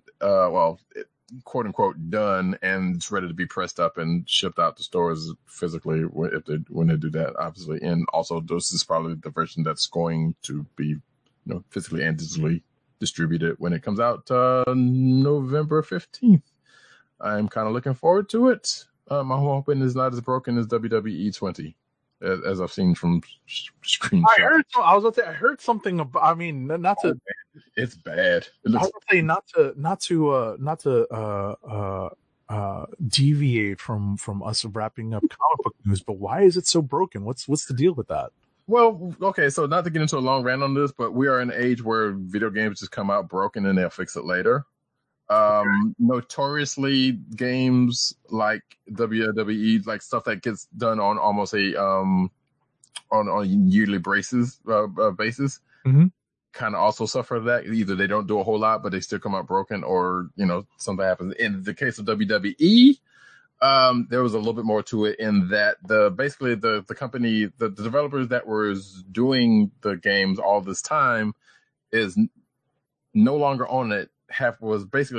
Got off of it halfway through this project, so which means that 2K had to finish it up themselves. Okay. Yeah, and it was already when they were doing it, it was broken, and because the devs were trying to do their own things, but 2K wouldn't let them do it. So 2K was like, all right, you know what, you're off of this, and the company's going to do their own wrestling game. They're working on now. So basically 2K or whoever they had slaving it away had to finish it up with the old engine that the company that they were doing its engine. Okay. So that in itself introduced some issues, that game was already kind of coming out broken anyway by respects, but not as broken as apparently this one is. So is there any particular aspect that we can cite?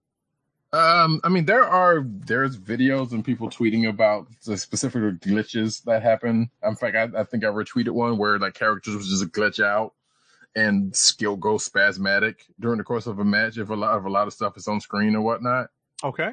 So it's the kind of things like that. And like I said, the games had already had issues in previous years anyway because of X, Y, and Z, but this was particularly bad. I got you. And like I said, it's kind of sad that we're already in a world that's like, hey, ship it and then we'll fix it later, and then people have to deal with a broken game until it gets fixed, if it ever gets fixed in a lot of cases. Gotcha. Okay. So yeah, but this one's like I said, particular. Like I said, you can go seek that out. It's on Twitter. I know I definitely tweeted something or retweeted something like a day or two ago. Right. I probably saw something, but it just just didn't know what it was. Right, exactly. It just escaped me, and I didn't bother to click on like a video link to see what was broken. Mm-hmm. So, but yeah, but it's granted, it's hilarious results, but still, it's real sad. Right. So anyway, Jedi Fallen Order coming out next month. Hopefully, it's not broken. Earth Wars, G.I. Joe and Cobra battled the Transformers in new trailer. So this is for Transformers Earth Wars, which is another mobile video game. They're doing an update which will add G.I. Joe vehicles. Oh, excuse me. It will add G.I. Joe vehicle versions of Soundwave, Hound, Jetfire, and Skywarp to the Tower Defense title. So it made it sound like G.I. Joe's was actually going to be in here.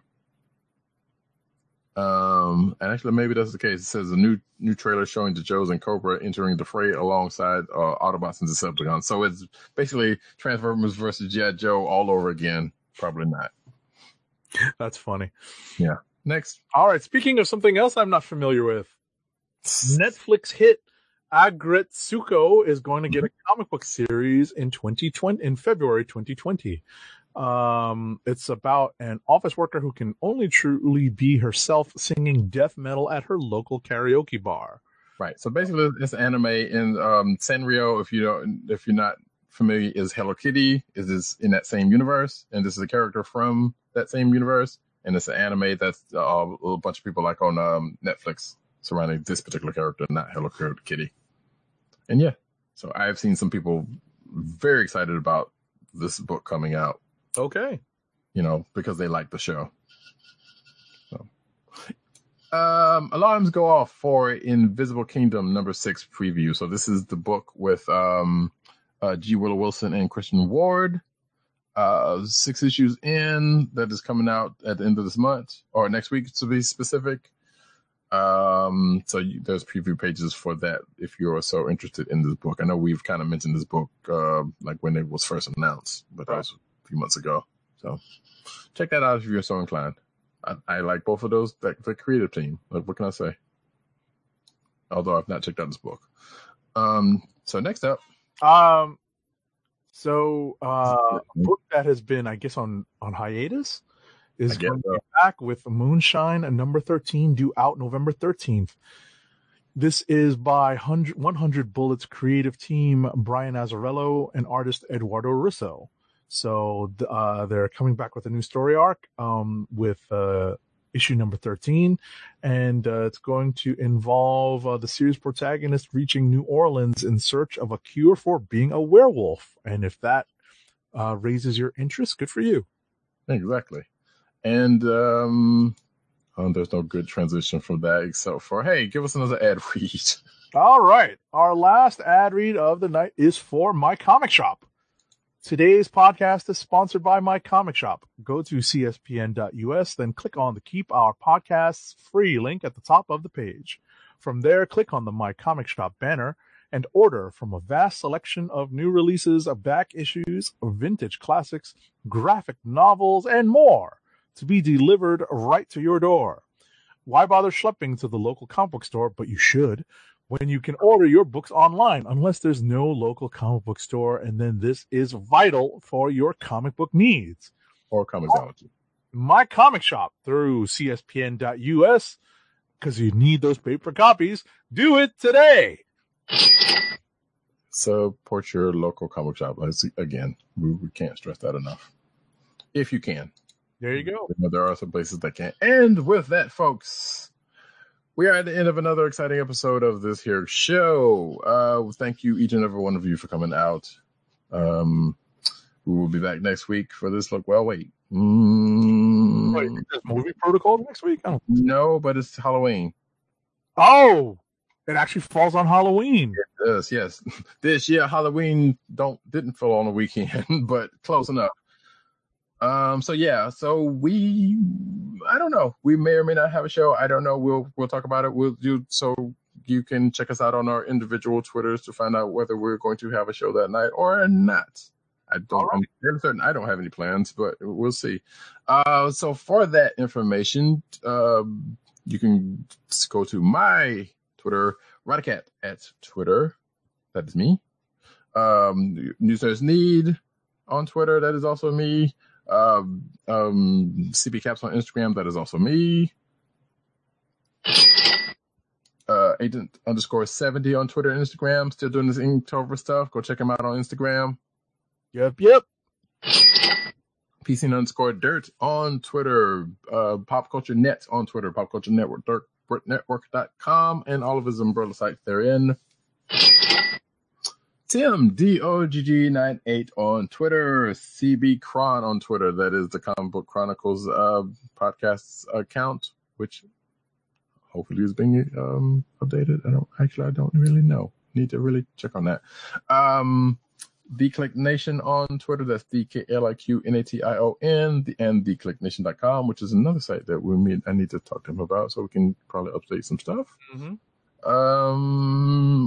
And also comic book resources where he's over there writing his face off. Go give him that man some clicks, read the stuff. He does some good work over there. We are all part of the Cold Slither Podcast Network. You can go check us out in other podcasts at cspn.us. Do it today. We are also on Google Play, Apple iTunes, aka Apple Podcasts, also Spotify, and the Cold Slither Podcast Network's SoundCloud page. And again, like I said, we may possibly be back next week. Stay tuned to the Twitters. We'll let you know where that goes.